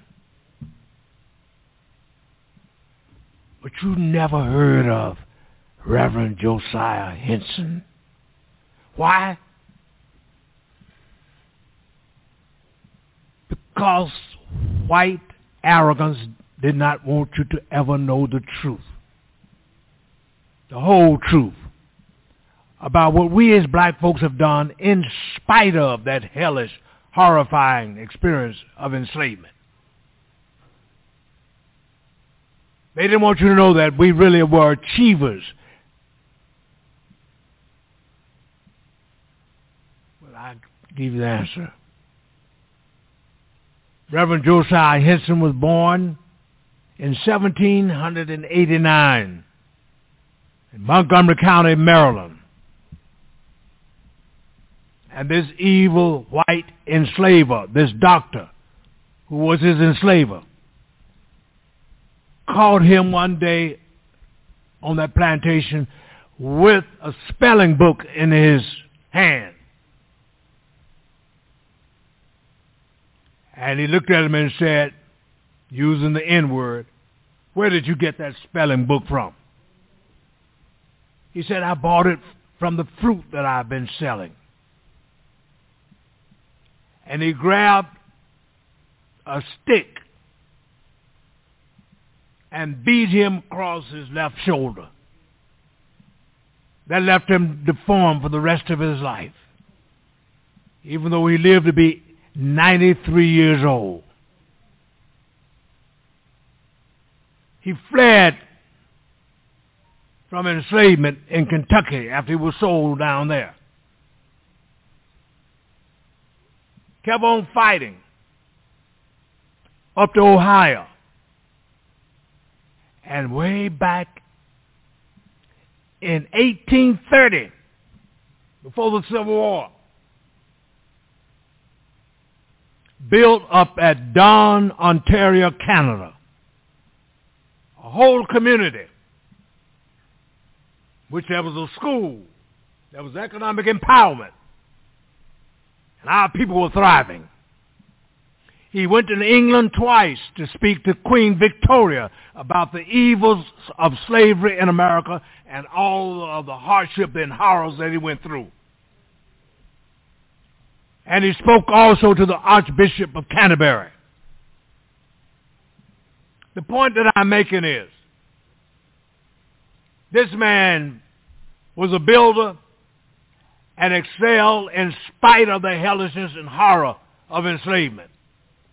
But you never heard about it. And you know what else?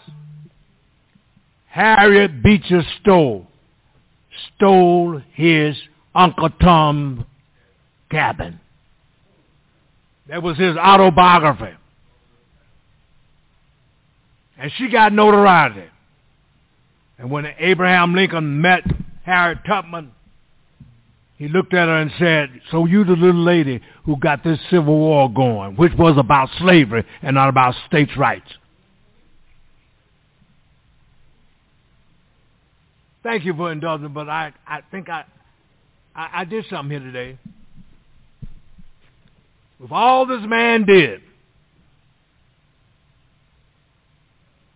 and led over 100 people to liberation, to Canada, was beaten, was sick, and lived to be 93 years old, and some of us don't even make it to 25 or 50. So, brothers and sisters, let's get with it. Be strong, like Josiah Henson was. And don't let nobody mess with our thinking for ourselves.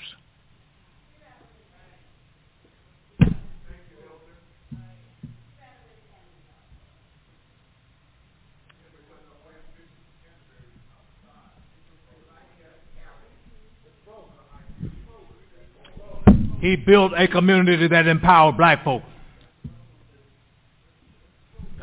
Right. So that's what he did. Call for it. Okay, but remind the motion on the floor was to include reference to, as clarified by Shirley Weber, in sections where it refers to the community of eligibility. But then during the discussion, I just want to recap. There was a discussion where you said that's not how footnotes work, and how if that's going to be the case, then it needs to be at the first instance where it's mentioned.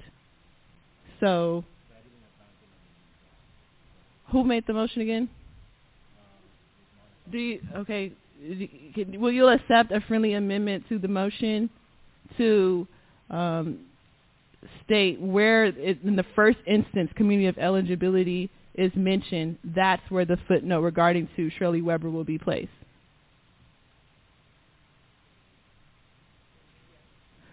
Okay, so Member Montgomery Stepp has accepted that friendly amendment. Now there's been a call to the question. Now we can turn to Parliamentarian Johnson for a roll call vote. I'd just like to get clarification so we know exactly what our instructions are in the drafting, which is previously we had a discussion and a vote to include Shirley Weber as referenced in a footnote. So I want to make clear, are you now telling us to include Shirley Weber in that footnote at the first mention of the task force's vote on lineage? Yes. And that's it? Okay. Yes, because it'll apply globally wherever community of eligibility is mentioned throughout the report. Modifying the earlier vote that was had to just say the first time. The first. Great. Okay, so the first one only. I will begin with the vote with Chair Moore. Aye. Chair Moore votes aye. Vice Chair Brown. Vice Chair Brown votes aye. Member Bradford. Member Bradford votes aye. Member Grills. Member Grills votes aye. Member Holder. Member Holder votes aye. Member Jones Sawyer. Member Jones Sawyer votes aye. Member Lewis. Member Lewis votes aye. Member Montgomery Stepp. Member Montgomery Stepp votes aye. Member Tamaki. Member Tamaki votes aye. Madam Chair, there are 9 members present and voting. There were 9 ayes, 0 nays, and 0 abstentions. Thank you. There were 9 ayes, 0 nays, and 0 abstentions. The ayes have it, and the motion carries. So we are about on time, so we can move to the next item on the agenda, which is the planning of our last and final meeting. We can do that now, or if you guys want to take a little break. All right. Okay. So the next item on the agenda is June 30th, 2023, meeting location and agenda. So the location has not yet been chosen, as well as the substance of the meeting. So does any task force member want to start off the discussion in terms of what you all may think the last meeting should look like? Member Jones Sawyer, you are recognized, sir. So it's come to Mr. Bradford's attention and my attention that on June 30th will be the day that we in the Assembly have the official change from one speaker to another, from Speaker Rendon to Speaker Rivas in Sacramento.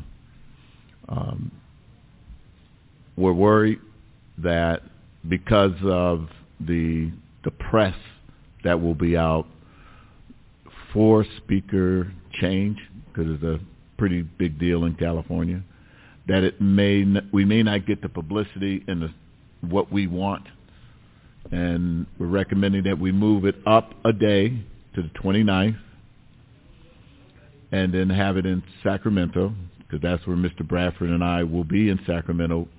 We both have to be in session to vote, but probably most important, that we have the actual turning over the document on the 29th at Dr. Shirley Weber's, Secretary of State Weber's facility and auditorium.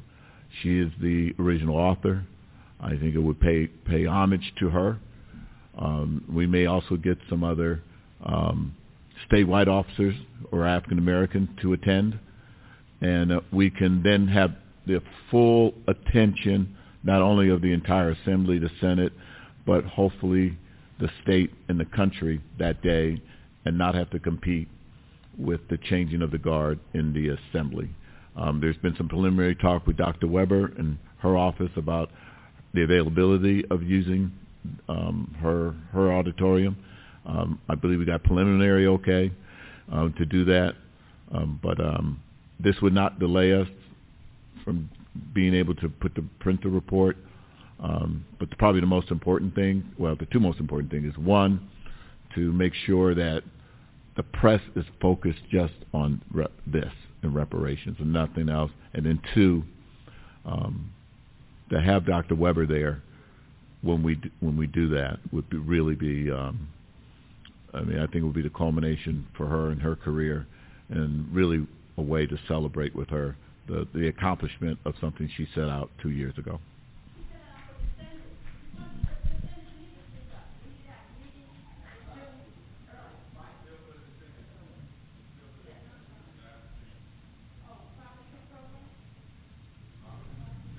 Any other discussion? Thank you, Member Jones Sawyer, for those remarks.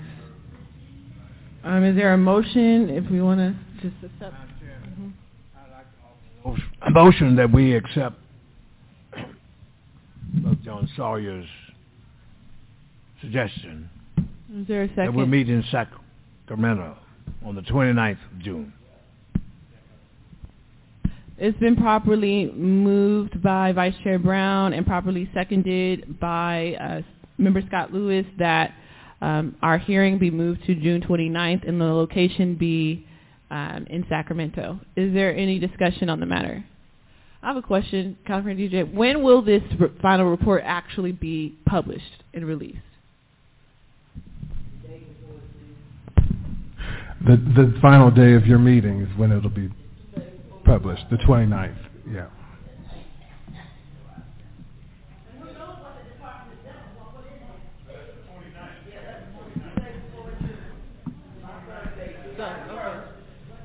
That makes sense. No, I was going to ask, could it be in Los Angeles if we just move it up a couple of weeks or something like that? Because I'm I don't know. Is there a lot of black folks in Sacramento that are going to come out and other folks that are going to come out if we have...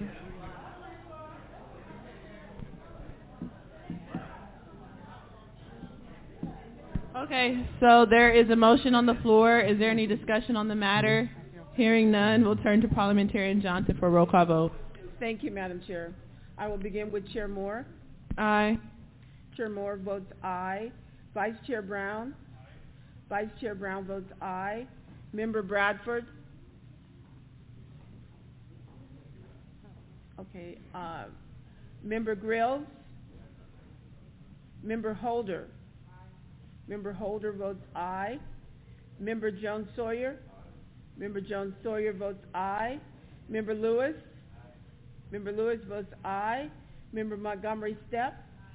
Member Montgomery-Stepp votes aye. Member Tamaki? Member Tamaki votes aye. Madam Chair, there were 7 members present and voting. There were 7 ayes, 0 nays, and 0 abstentions. There were 7 ayes, 0 nays, and 0 abstentions. The ayes have it, and the motion carries. We'll now turn to number 19, which is discussion and potential action item, unfinished business. You're recognized. The other piece to that item was to set the agenda for that meeting, and we put it up on the screen. It's also part of the meeting materials, but that is a draft for your consideration, but we need to vote to approve that as well. Much, Attorney Brown, for that. One addition that I think would be good would be if we add, because I know, I think in September we said we were going to organize an evening testimonial event where the community of eligibility would be able to share their personal testimonies about the different atrocities that they've experienced that correspond with the chapters in our report. And so I do think we have some time to plan for that. We have about 2 months until that last meeting where we can add between 3 and 4 an agenda item where we invite 13 people, so to speak, or 12 people corresponding with each chapter in our report: enslavement, political disenfranchisement, racial terror, racism in the environment and infrastructure, the pathologizing of the black family. We invite a person to speak to someone who has lived experience with each of those corresponding harms. Since we will have press and we'll have the eyes and the attention of the nation and the globe, I think that would strengthen and bolster, again, the import of this final report. So I'm willing to, work to identify, and in fact, again, we were already supposed to have this in September, but I think the comms group pushed it to February, and it never happened. And there are people who were already identified, like, I won't say their names, but I think Elmer Fonta and some other folks, descendants of folks who were enslaved in the state of California, who are eager to share their testimony to the task force as it responds, as it relates to the different chapters in our report. So I think that would just be a really good addition, again, to our final meeting, to hear from 13 individuals, 12 to 13 individuals, where they can share their story as it relates to each of the atrocities that we've defined in the report.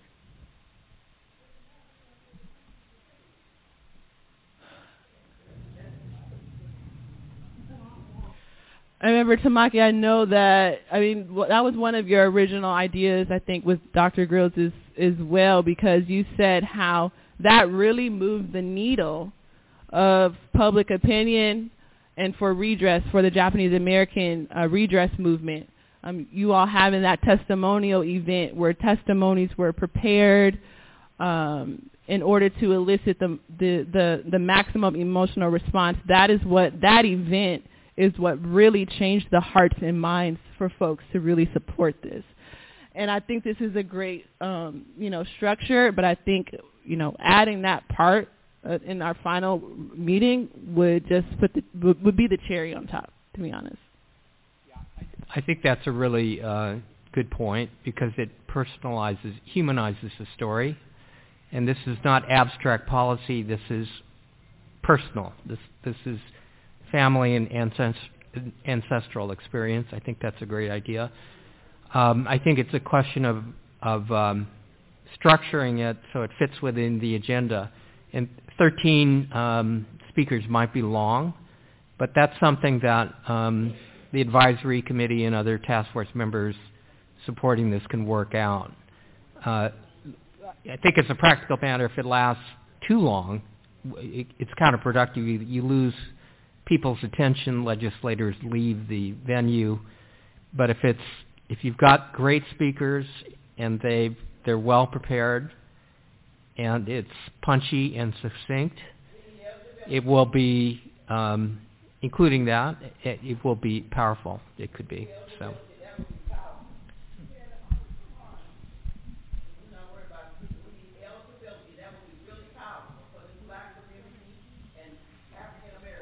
Okay, so Madam Chair, I offer motion that we would work to put that in place.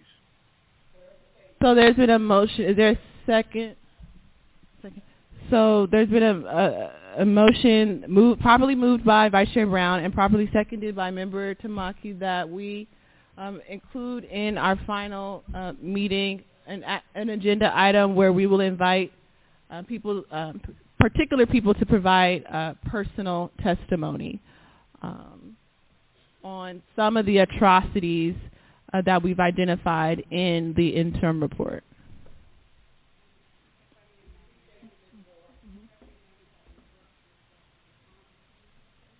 Together to coordinate this.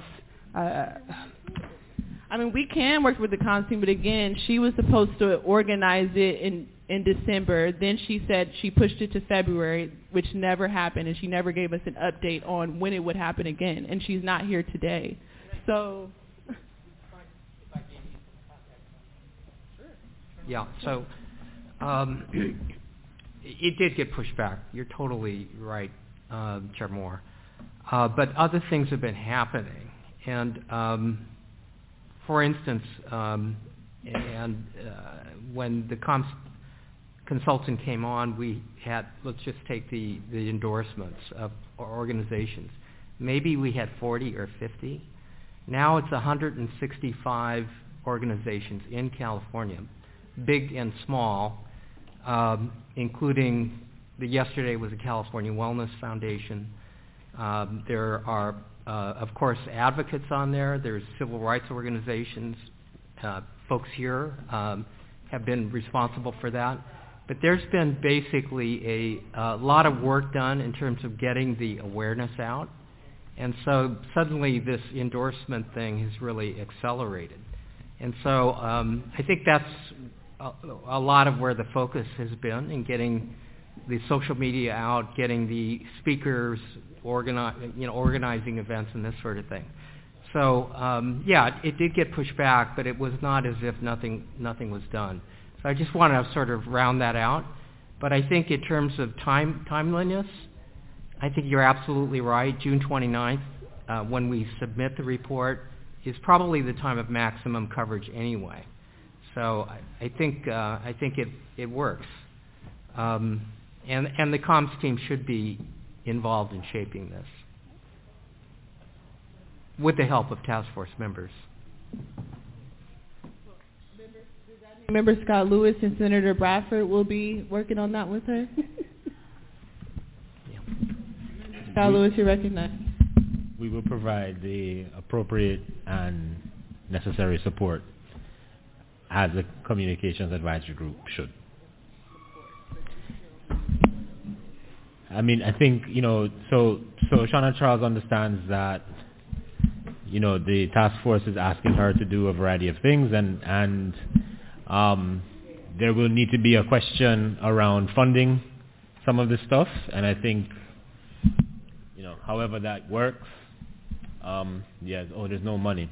But I think in terms of organizing something, on location, perhaps in a somewhat conventional way, I think the comms group will be able to facilitate that.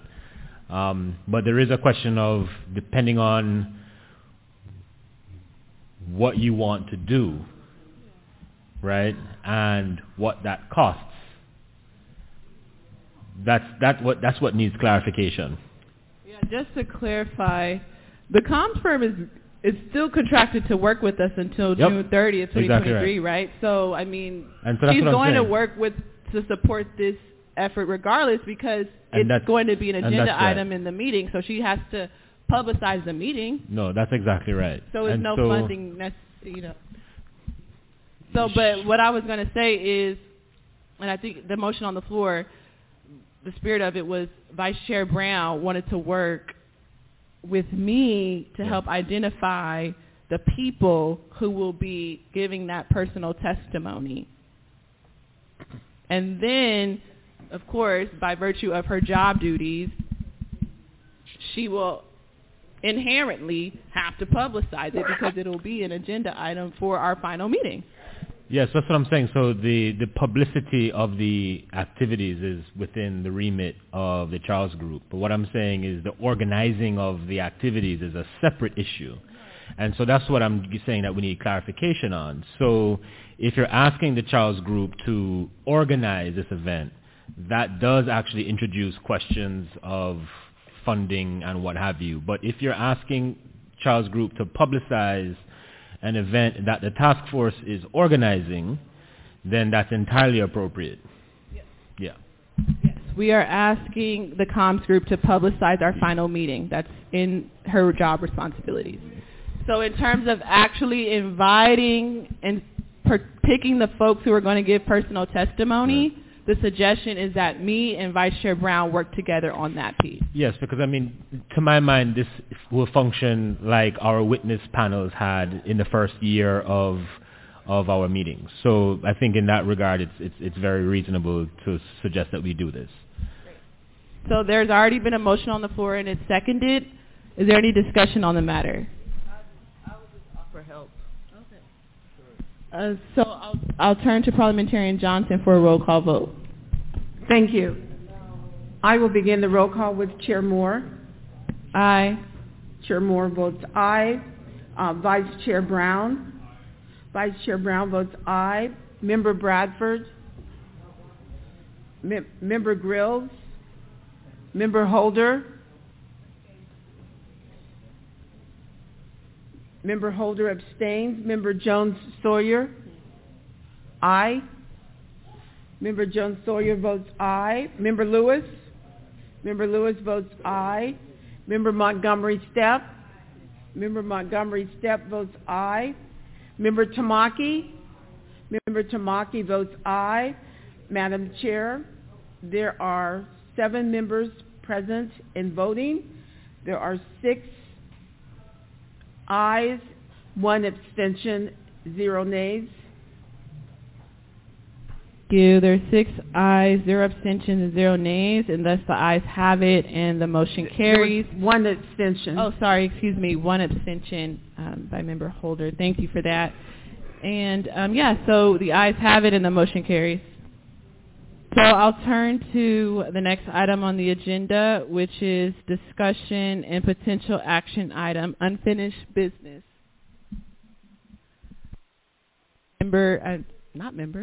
Attorney Brown, you're recognized. Okay. We don't have any other items to discuss. I just wanted to clarify on the last vote that was taken that you and Vice Chair Brown will work with the comms firm directly on planning this event because we don't want to create a Bagley-Keene violation if you're working through Bradford and Member Lewis.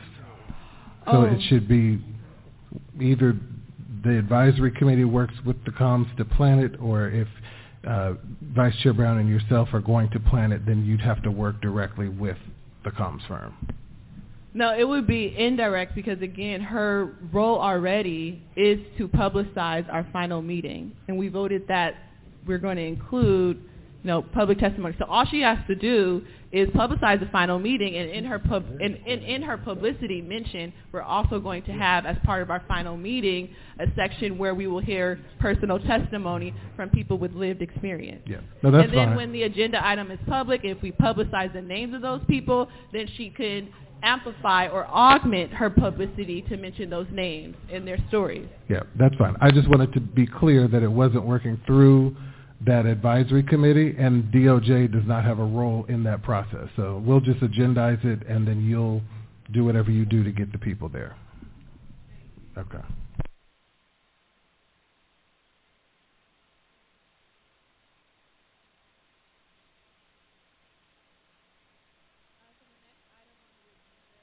Is task force member closing remarks and meeting adjourned.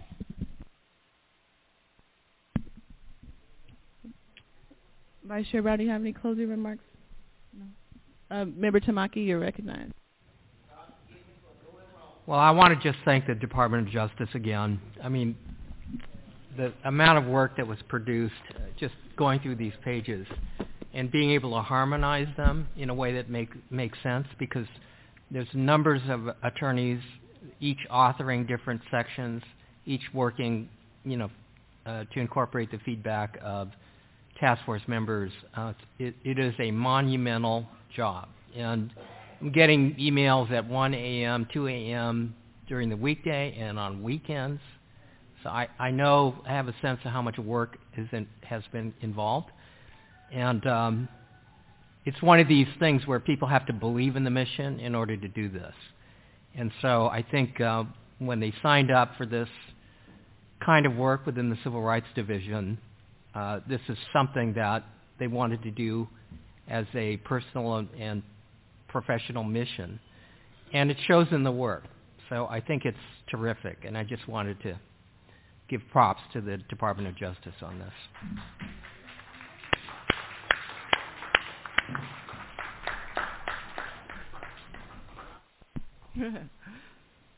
Thank you, Member Tamaki. Any other closing remarks? Again, I'd also like to thank Mills College for hosting us.